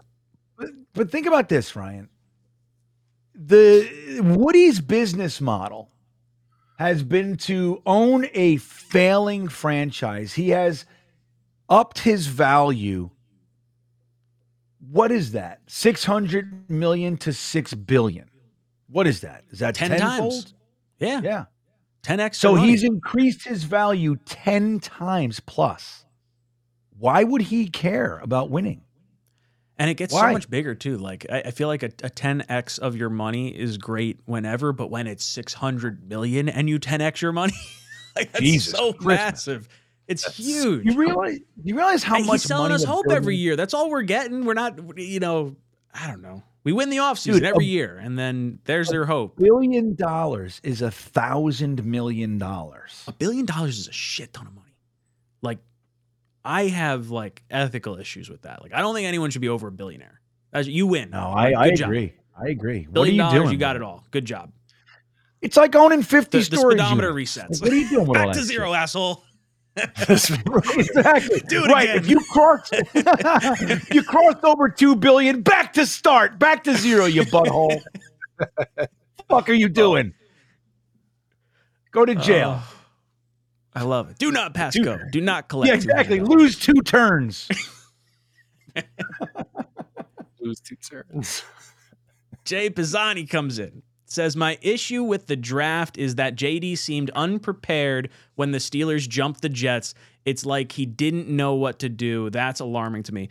I still stand by it, and there's no way for me to prove it, but I really believe Douglas and Saleh wanted to trade for Rodgers closer to training camp. And I think Woody stepped in and said, I want the primetime games. I want all the coverage. I want all the season ticket sales. I want all the money from the Rodgers thing. Heck, he didn't even take the insurance out on the Rodgers contract. Like, this tells me it's a money issue. And they did it before the draft. It caused them to drop down the 2 spots. We lost Broderick Jones right in front of us because we forced the trade before the draft. But in hindsight, if it happens post-draft, you may have had to give up the 2024 first. So there's a little silver lining in that. Look, I think we should have gone with JSN. I thought a pick to help for the now would have made more sense than a pick to help us in the future.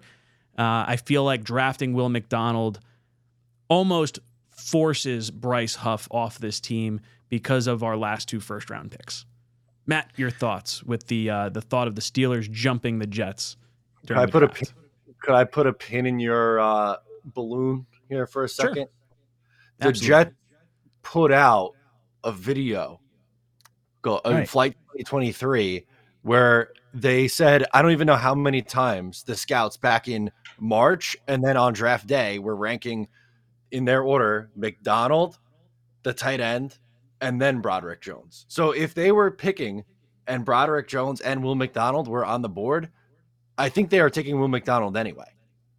I'm not saying I agree with it. I wanted Broderick Jones. Yeah, no, I get what you're saying. I don't know how much to believe the Flight 2023 stuff because it's such a Jet propaganda. You can easily make movie magic happen with that and say like, oh, man, I really wanted this guy. And, boom. But Ryan, do you realize the backlash if it came out? Like the idea of keeping so many people quiet.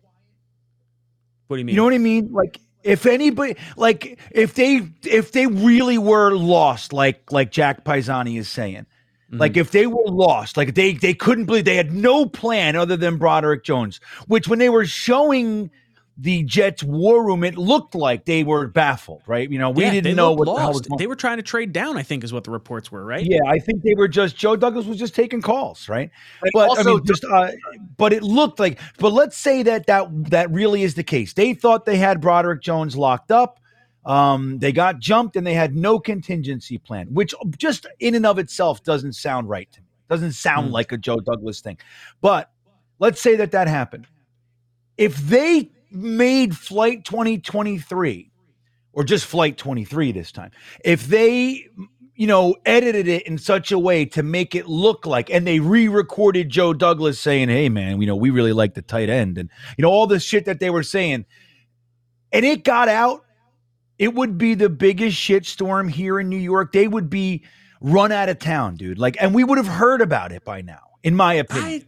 I don't know. I feel like every year we say, oh, we got our guy. Like every time, like I don't buy it. There's no way every single draft we're like, yes, that's the guy we wanted. Like I just don't buy it. I don't buy that. I think, it's entirely possible we didn't want Broderick Jones at all. But like, I think they knew once they traded down behind the Patriots, there was a real shot they weren't going to get their tackle. And I think Woody is to blame for the trade happening when it did because of the money aspect of it. Him also trying to get season ticket holders paying for their 2024 tickets in November. Like, all this is about money. Like, there's multiple examples throughout the course of this season where everything is about money. I think Woody wanted the primetime games. That's a little too tinfoil hat for me, I'm going to be honest. Is it really? Is that too tinfoily? Really? Why? Why is that too, crazy to, like, I don't think there's value. You don't see the value in getting Aaron Rodgers in here before July? No, I see it, but I don't think that Douglas or Saleh were concerned about it. Based on their press conferences in March, where they were like, it doesn't matter. Like, this guy knows the offense. We're not concerned if you have to do it. And then it just immediately flipped a few days before the draft. Like, that to me felt weird. No, because there's a natural deadline for these things and negotiations, right? Like, there's deadlines that have to be hit. But the Jets didn't have to do anything. That's what I'm saying. Like the Packers had to trade Rodgers. There was no one else trading for him. The Jets bid against themselves to trade before the draft. Well, I also think there's value in getting in. How many quarterbacks show up in July and then are good to go in September? They also have to build. It's great he knows the offense. He's got to build chemistry with Garrett Wilson and all these. But we brought in those guys so he didn't have to. We brought in Cobb. We brought in Lazard. We brought in Boyle. We brought in Billy Turner. We brought in Nathaniel Hackett. Like we made it so it was a coddled system for Rodgers to have that short-term type of like, okay, we need you to get ready fast while you get built up to speed. And I think the Jets pulled the trigger earlier and they lost the tackle because of it. But they said that they didn't want the tackle, and yeah, JD. Okay, maybe they didn't want the tackle. The Steelers are trading up in front of us to get the tackle, and that's exactly what happened. It worked. For some reason they wanted Will McDonald that badly. I don't know why, but it's not some this big conspiracy theory on why a team jumped them to grab a tackle and the Jets didn't get a tackle. No, well, I'm not saying that's the conspiracy. I think Woody definitely forced the trade to happen prior to the draft, and we just happened to lose the tackle because of it. I think Woody forced the trade earlier than it had to happen, and I think we overpaid, even though it wasn't necessarily an overpay for a 4-time MVP quarterback and all that. I'm just saying we were bidding against ourselves, and we just upped the offer against ourselves. That's all I'm saying. Yeah, I don't know. I don't know how much stock I put into the Woody Medals thing. You know what I mean? With Joe. I mean, I don't know. There's a lot of people that think, Joe Douglas has said numerous times, again, I don't know, he wouldn't necessarily tell us, yes, Woody's making me do everything. But he said, like, I don't have any mandates on the money. I have a budget. It's the cap. And, he's like, it's just like, I think a lot of that, like, we know in the past that Woody Johnson has done that, right? Where the coach and the GM were at equal playing field, and him and then Chris Johnson did the same thing where they were the boss and the two guys were at the same level. That's not the case anymore. Like, he hired Joe Douglas to run the team, and I don't think a guy like Joe Douglas would accept that. Like, you're going to make me do stupid shit. Like, it doesn't make any sense. Like, why would he do that? Like, I don't know. I mean, I'm not saying it didn't happen. I just struggle to get there as quickly as you do. It's just such like, you do it earlier in free agency to attract the free agents then. Like, it's just a very odd timing to do it unless you want the headlines and you want the schedule. And that's what feels so weird to me. Like, there was no Jet benefit to doing it prior to the draft. And, like, I guess the benefit's just having Rodgers and knowing you can, like, market it. But, like, that again comes back to money again. That's where I fall. Yeah, and marketing it to the draft, it doesn't impact the draft, right? Exactly. So, that's what I'm saying. Like, it's a weird thing to do for us. When you have Green Bay over a barrel, like, you did it to do it. And, like, that's where I fall on. Yeah, but let's look at it this way.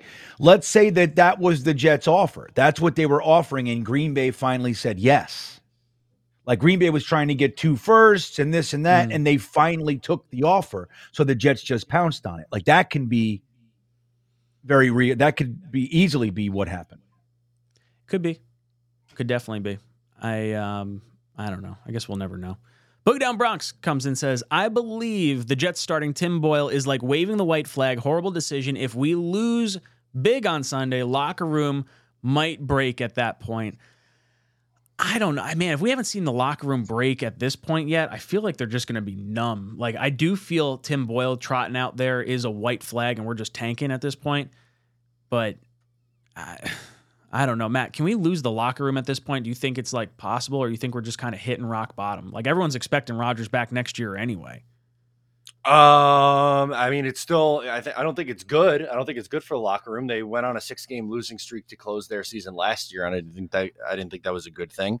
And this year they're on a 4-game losing streak and are playing just absolutely horrific football right now. A lot of the score is going to come back. That's why I don't think it's a good idea to just be like, let's throw in the towel and let's just go, and try to lose out here. A lot of this group is coming back. It feels, but it's hard to disagree with Boogie Down Bronx because Tim Boyle is not a rosterable NFL quarterback. So I don't know what the plan is there with him, but I don't expect him to start the next 6 games either. So I think his plug's going to get pulled too. So we haven't even touched on this during this stream. So Boogie Down Bronx, I'm going to pull this down. Then Jason, Blitz, and Sam, we'll get to your comments in just a second. But should Rodgers return at all this year? There was a comment made on the McAfee show today where Rodgers said, obviously the doctors have to clear me and Jets have to be in it. And he's been saying that for the last few weeks, but we've also gotten reports from other areas that are saying even if the Jets are out of it, Aaron Rodgers would come back. And maybe it's, shame on all of us for saying, oh, look at these reports that we're seeing, when Rodgers himself has told us you have to hear it from me for it to be true. And he's telling us on the McAfee show he's not coming back if we're out of contention. So I guess, Green Bean, I'll throw it to you first. Should Aaron Rodgers return? Would you want to see him play at all this year? Is there any positive or negative to doing that? Well, I've shared a few times here that it was concerning for Aaron Rodgers to come back, right? With this offensive line so quickly off the Achilles, all that stuff. I have since changed my tune. I could seriously care less if he wants to fucking come back. If you want to come back, dude, come on back. I mean, I'd love to see Aaron Rodgers play, even if it's for nothing. If he wants to risk it and, kind of secure, add another, jewel on his legacy about being, the 40-year-old guy who came back the quickest from the Achilles and all that jazz. Hey, if that's what they want to do, that's what they want to do. And if it risks it, it risks it. If he goes down and he's ruined, then we know we got to take a quarterback in the draft. I don't think he's gonna, if this team keeps going, we can pull out 2 victories in a row or something like that, and the season's kind of alive. Sure, I think so. But if we play another game or 2 like we've been playing and we lose, 5, 6 in a row, there's no way that he's coming back. And but as far as me wanting him, sure, make something out of this. We got a lot of season left, dude. We got like a month and a half of this season.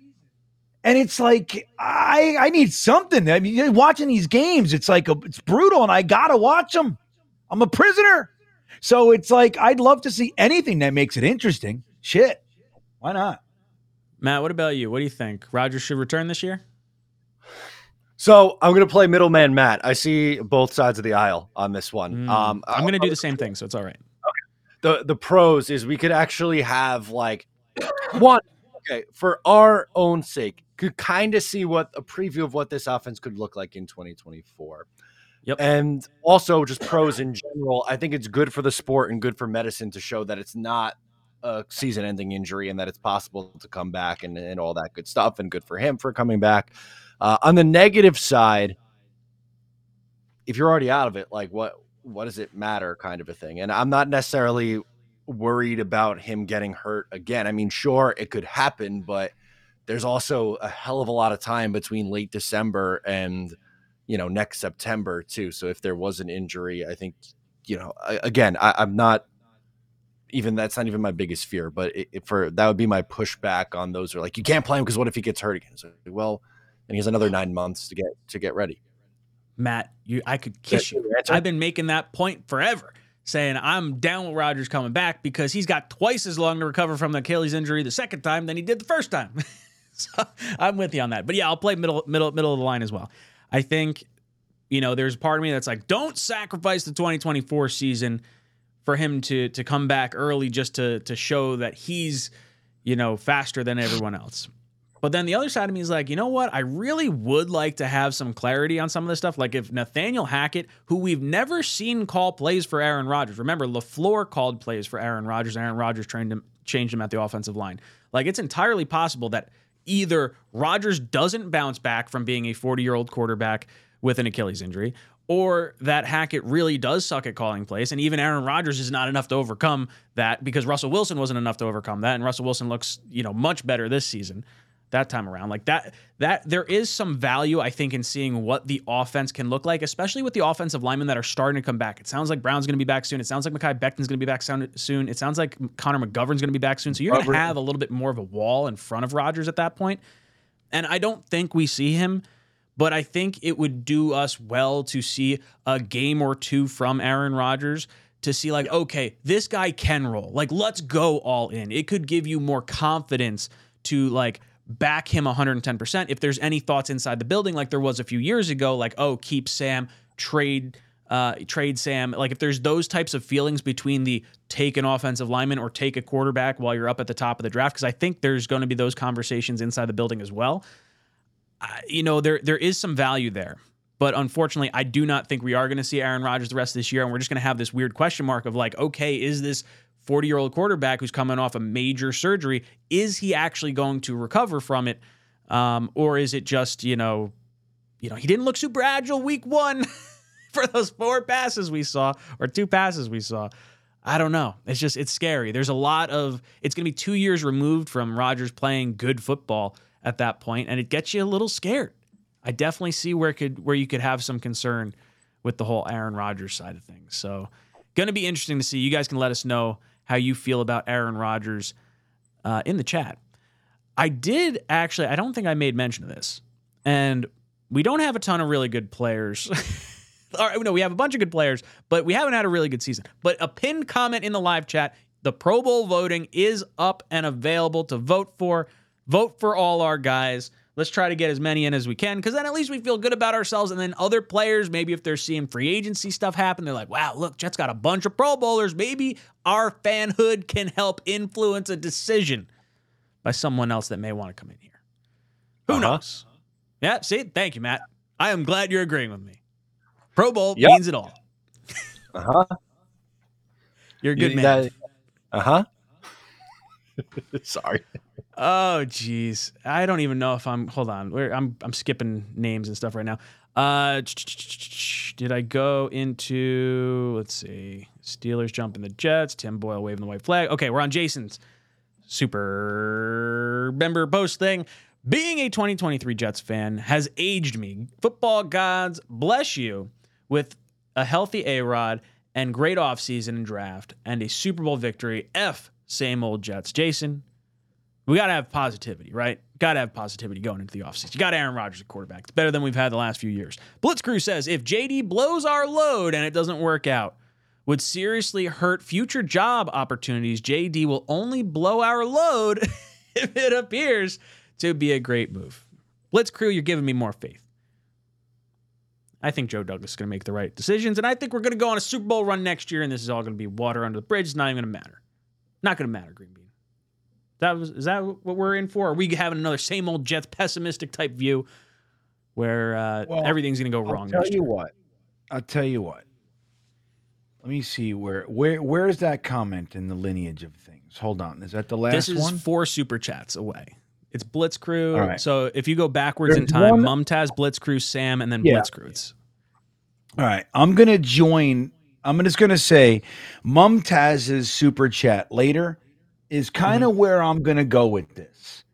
All right. So Sam and Blitz, I'll go back for that. I'm just going to throw Mumtaz's super chat on the screen now. He says Falcons, Texans, Commanders, Browns, Patriots.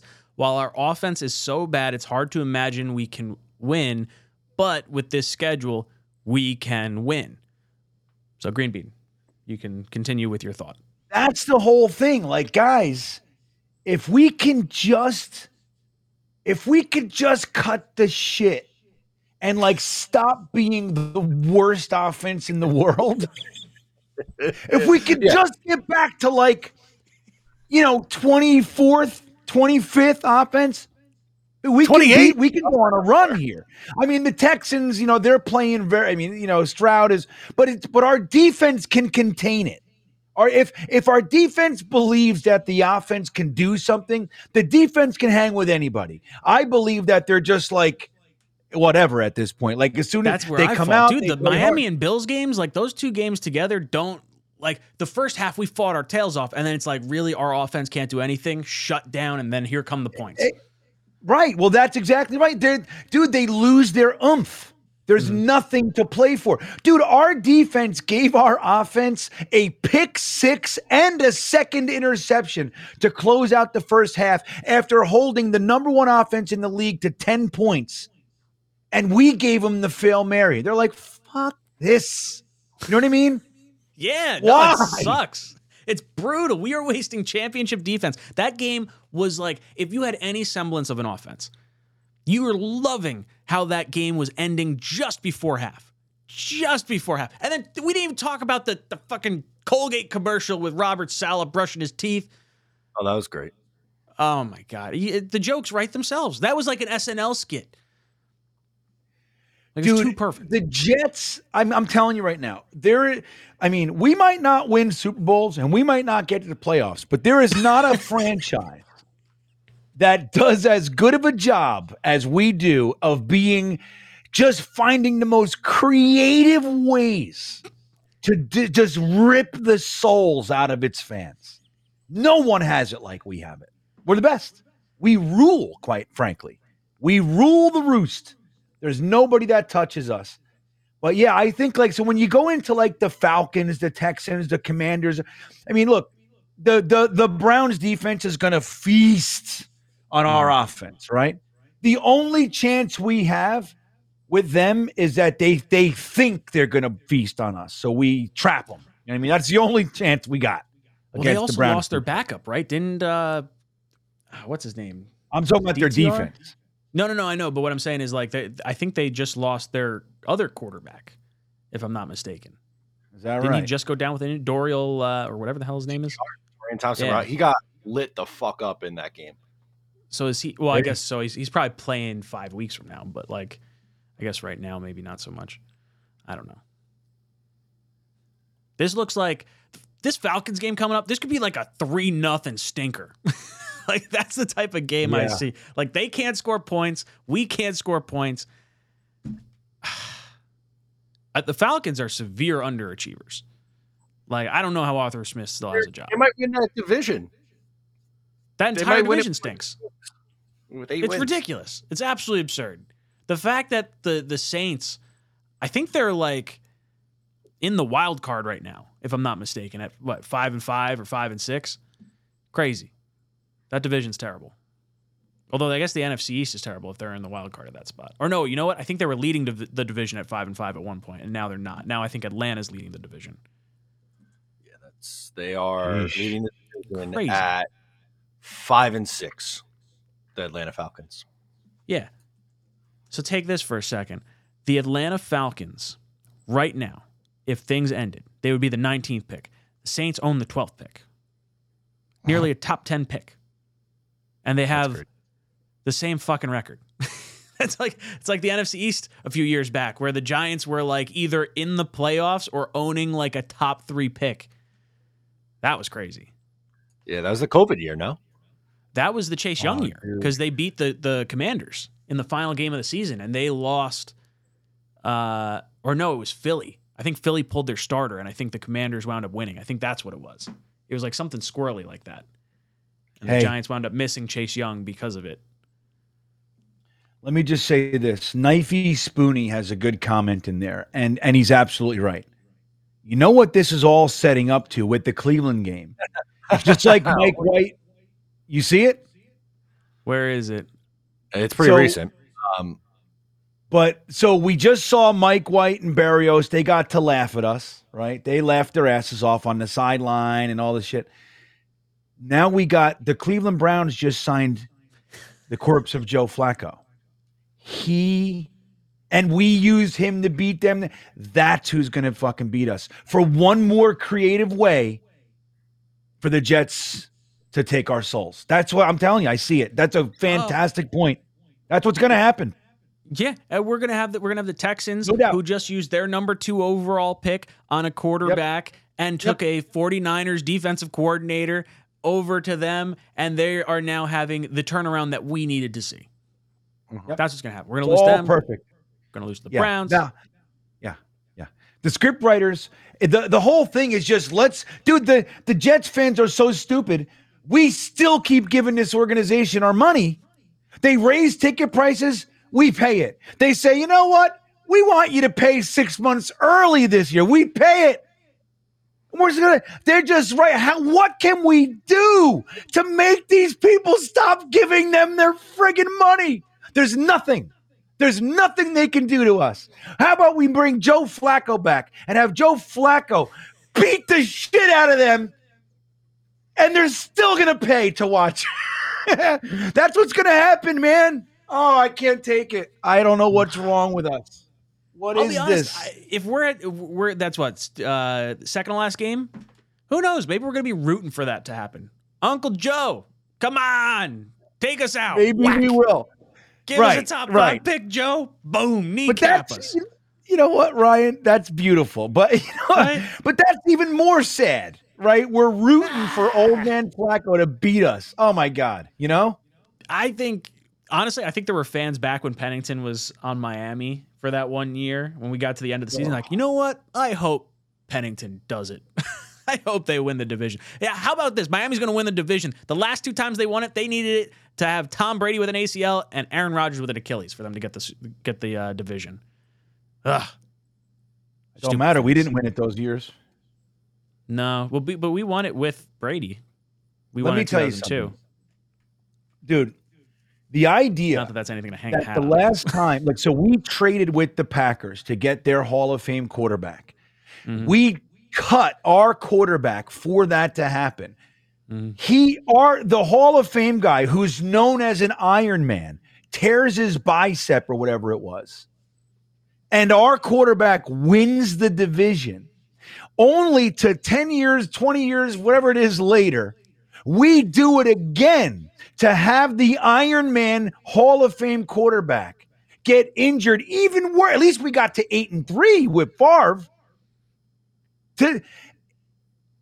I can't even imagine. Like, how can you possibly concoct something so ridiculous for us to experience? But that never happened. This is our life. No one could blow their Achilles in the first game of the season when they have championship aspirations. That couldn't happen to the Jets once. Could happen twice. Mother flocker. Man, it just feels like we're snake bitten. Just sucks all the way around. And not to mention, like, you trade for Rodgers, and it would have worked with Favre if he didn't get hurt. And we've seen it work with Tom Brady, and it worked with Peyton Manning, and it worked with Matthew Stafford, and, like, it should damn well work with Aaron Rodgers. And, of course, because we're the damn Jets, it's not going to. Sam comes in. Sam says, Christian Hackenberg, D. Milliner, Vernon Golston, Stephen Hill, Dwayne Robinson, are you sure we need a new GM? I don't know if anyone's advocating for...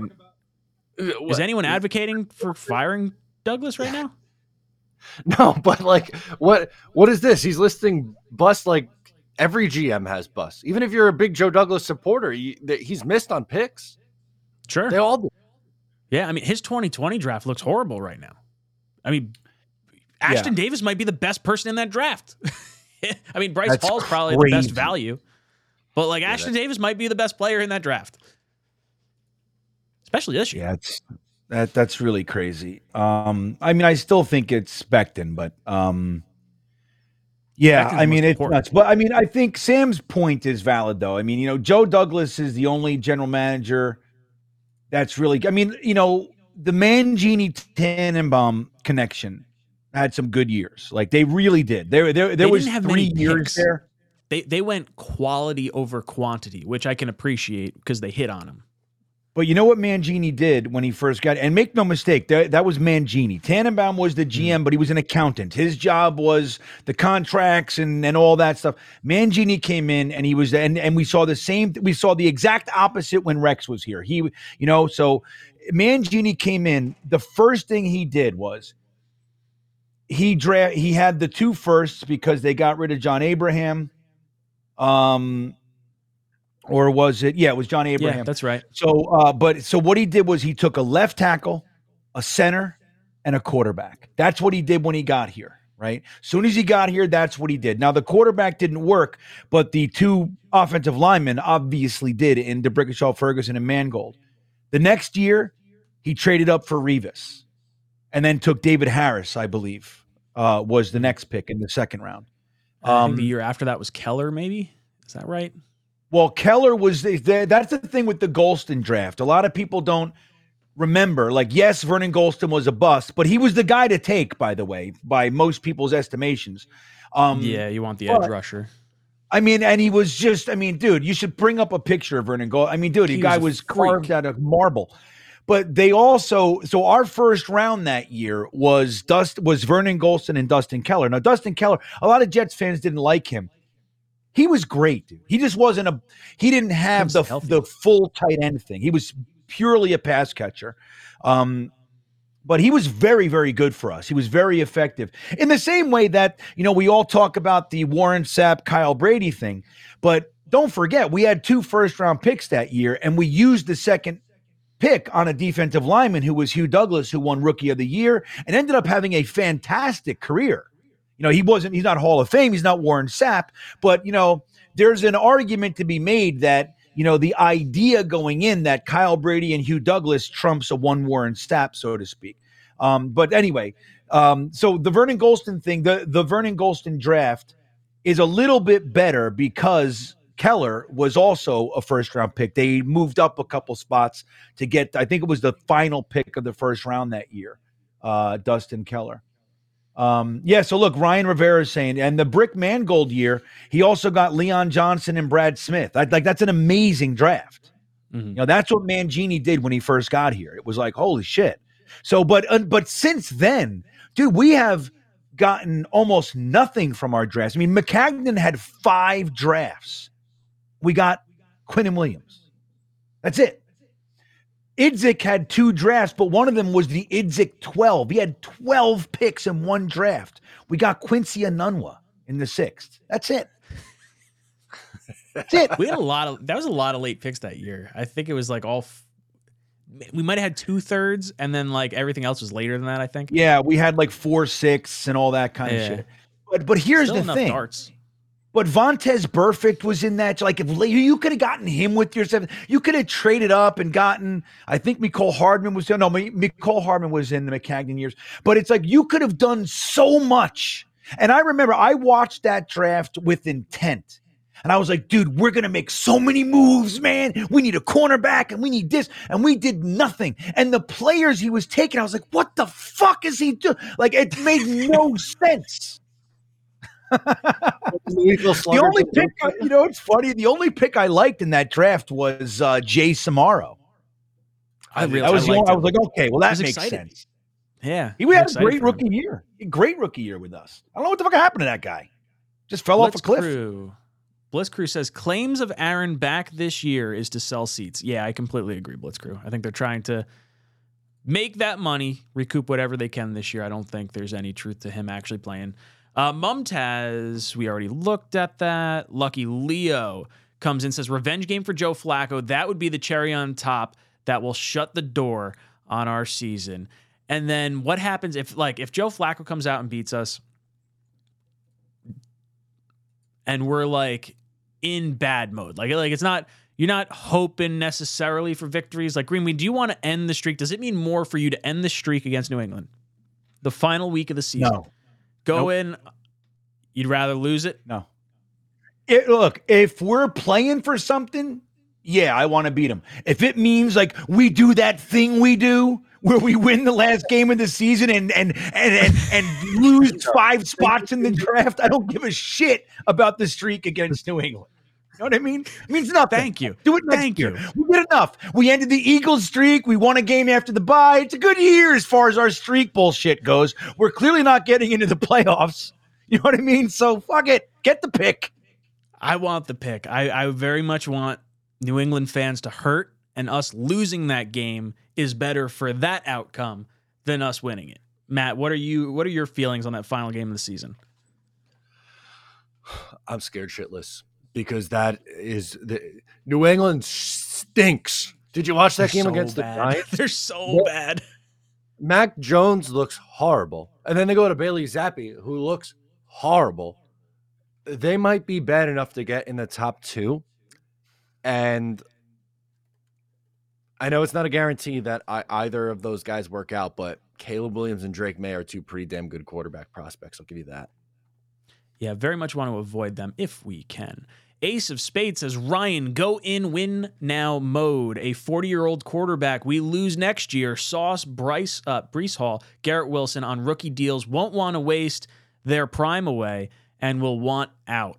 So if everything gets nuked next season, I could see these guys wanting out. I think the only reason they're not asking for wanting out now is because Aaron Rodgers is going to be here next year. Yeah. But think about this. Not if we bring in some hot shot offensive head coach, you know what I mean? Somebody that's like, like here's the thing the Jets have to do, guys, is that we have to stop hiring the loser of the Super Bowl. You know what I mean? That's what we do. It goes all the way back to the fucking beginning of time. Like we hire, yes, he had the great offense, but he lost. Like that's the guy that we hire. And so if we were to, let's say this doesn't work and we're going to blow it up and we bring in, I don't know, who's going to win, Well, let's say there's a Ben Johnson or a Brian Johnson or a Jim Harbaugh that's available, like someone like that, somewhere in the, maybe they become available next year. Right. So we go and bring that guy in and they realize, holy shit, we have a legit offensive mind in here now. That's a different story. Then these guys go, okay, because this defensive conservative baloney that we've just been strapped with forever, dude. I mean, and even though we hired an offensive coach and the Gase thing was ridiculous, right? And we all know that. We knew it when it happened. I didn't even believe it was real for like 4 hours after it happened. I was searching the web. I was on Jet Nation, Ryan. Like, come on, somebody send the damn article that it's Where's fake. The April Fool's joke? It's January, right? Or February, whatever month it was. That's where it was. But that shouldn't be the tainter of hiring offense. You know what I mean? Like, it's like, look at it. It's like, we Gase, Bowles. I'm sorry, Sala, Bowles, Rex. Who was before Rex? Mangini. Who was before him? Herm. Who was before him again? I'm blanking. Parcells. Al Groh, Parcells. It just goes. And then before that, it was we had Rich Kotite for 2 years, but then it was Pete Carroll, and then before that, it was some offense. We had Bruce Coslett, Joe Walton. They were offensive guys, but since Coslett, it's been Kotite and Gase. That's it. Everybody else has been defense, and it's the same kind of thing: ground and pound and boring offense and good defense, and it hasn't worked. I'm sick of it. Mumtaz comes in and says, love JD, but have to be honest. We knew that O-line was trouble. Just check all your videos before the season. It is not like this snuck up on us. I can't imagine why offensive lineman was considered like a secondary thought. I don't think it was considered a secondary thought. I think they very much tried to address the offensive line, and we just didn't have the quarterback at the time. So the time to make the move for Aaron Rodgers was when you could have influenced the offensive line decisions. Orlando Brown didn't want to come here because we didn't have Aaron Rodgers. That would have been the time to make the move for Aaron Rodgers. Didn't make the move. Orlando Brown go. Well, that's what I'm saying. Like, if the move right before the draft made no damn sense. The time to do it is either free agency when you can attract the free agents, or after that when you don't have to waste picks in a year you want to go all in. But joke's on me, Joe Douglas went on future picks anyway. We didn't even draft guys that we wanted to impact this year. Like, that's what the most infuriating part of this whole thing is to me. And I guess my argument kind of falls apart at that point. But, like, that's what I'm saying. If you want the offensive lineman, you got to trade for Rodgers early to take advantage of it. This offseason, I think we will be able to take advantage of it. I think we will, like the previous 3 offseasons, we will offer the top offensive lineman, whether that's Connor Williams or Jonah Williams or Trent Brown or whoever it is. We will offer them the most amount of money, and I think we will get them this year. I agree with Mumtaz, though. We knew going in, this offensive line is in trouble. Like, it has to be. But do you think it was considered a secondary thought? I wouldn't say secondary, but I think that he put a lot more faith in Becton, Brown, ABT, Laken Tomlinson than he should have. Absolutely. Yep. I think you got to err on the side of caution. So if you whiff on Orlando Brown, you got to do something, man. You got to do something bigger, maybe using that 3rd round pick. Who did we take in the 3rd this year? Was it Barnes? I think it was Barnes. I think it might have been Zaire. No, Tippmann was our 2nd. Tippmann was 2nd. Did we not have a 3rd this year? Is that what it was? Oh, no, they didn't have a 3rd because the Elijah Moore trade. It was Carter Warren in the 4th. Correct. Carter Warren. Yeah, I don't know, man. Fucking taking these injured guys. I don't know. I just think more should have been done. Like Wes Schweitzer and Tristan Colon, although we should have kept Colon, by the way. Obviously. But Billy Turner. I just feel like it was just like betting on everything to go right. And you can't do that here.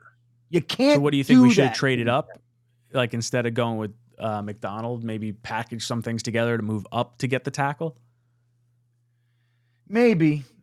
I don't know. I mean, I'd have to think about it all again. But either way, I think like the Orlando Brown thing, like once they said, I would have upped it. Like if you're that close, I would have gotten them. Like the old saying, don't let them leave the building, so to speak, figuratively. I mean, we've had that happen a few times, though. We had it happen with Cousins and Barr, and it wasn't like just a little bit. I'm pretty sure Cousins was like closer to $10 million. I think it was like $6 or $7 million we were beating the Vikings by. Yeah, well, that was a whole thing. Dude, we had no team. Cousins was never coming here.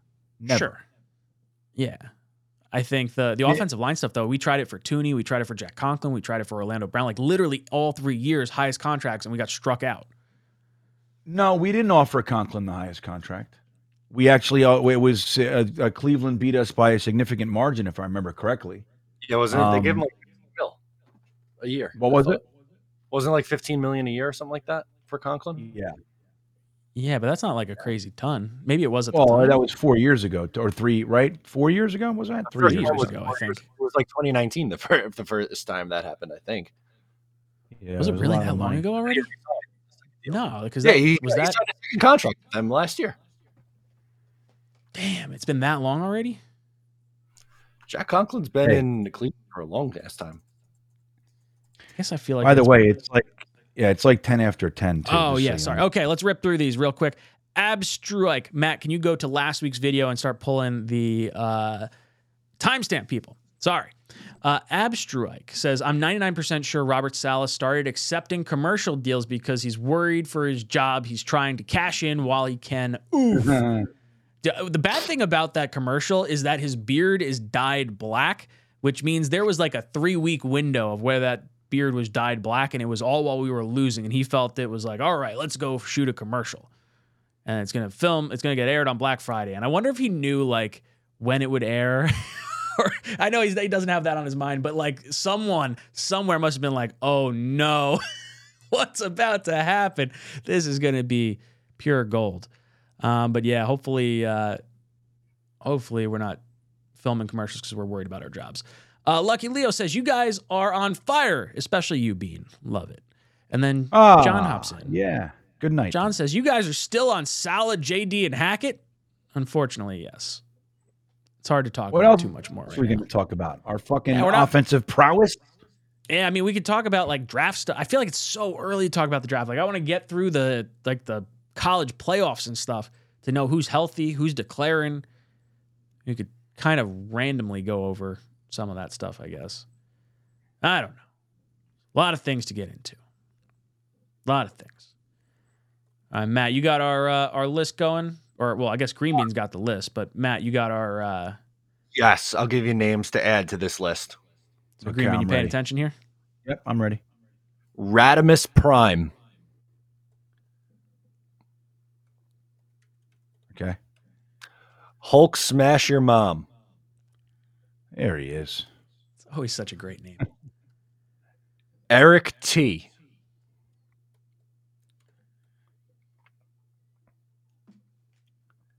Okay. E-Boogie. All right. There's E-Boogie. Mutiny Militia.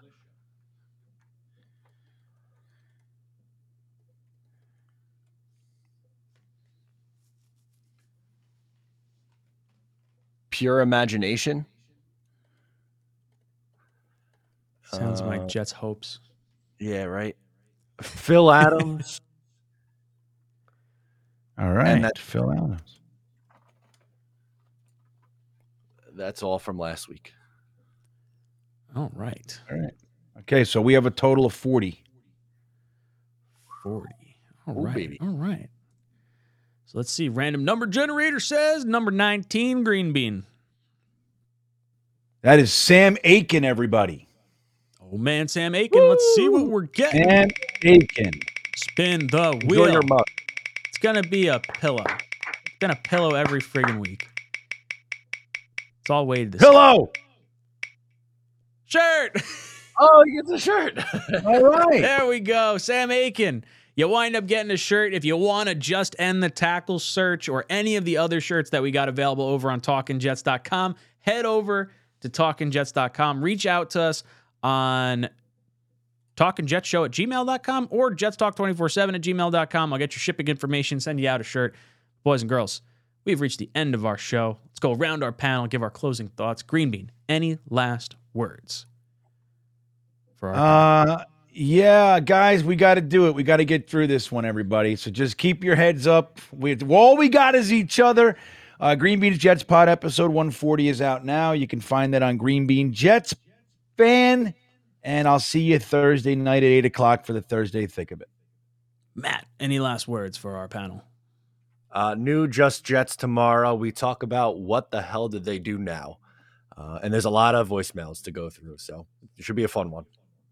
Boys and girls, if you want to check out my mock offseason, I did put that out on either Thanksgiving or the day before Thanksgiving. It still holds pretty true. I'm pretty confident in where I'm going with it, but I'm excited to do a few more of those throughout the offseason. So if you like doing mock drafts, mock off seasons, things of that nature, and you're starting to look towards the draft, I have a feeling Jets Talk 24/7 is going to be college talk, draft picks, and prospects off season 24/7 very shortly. Boys and girls, it's been a lot of fun hanging out with you.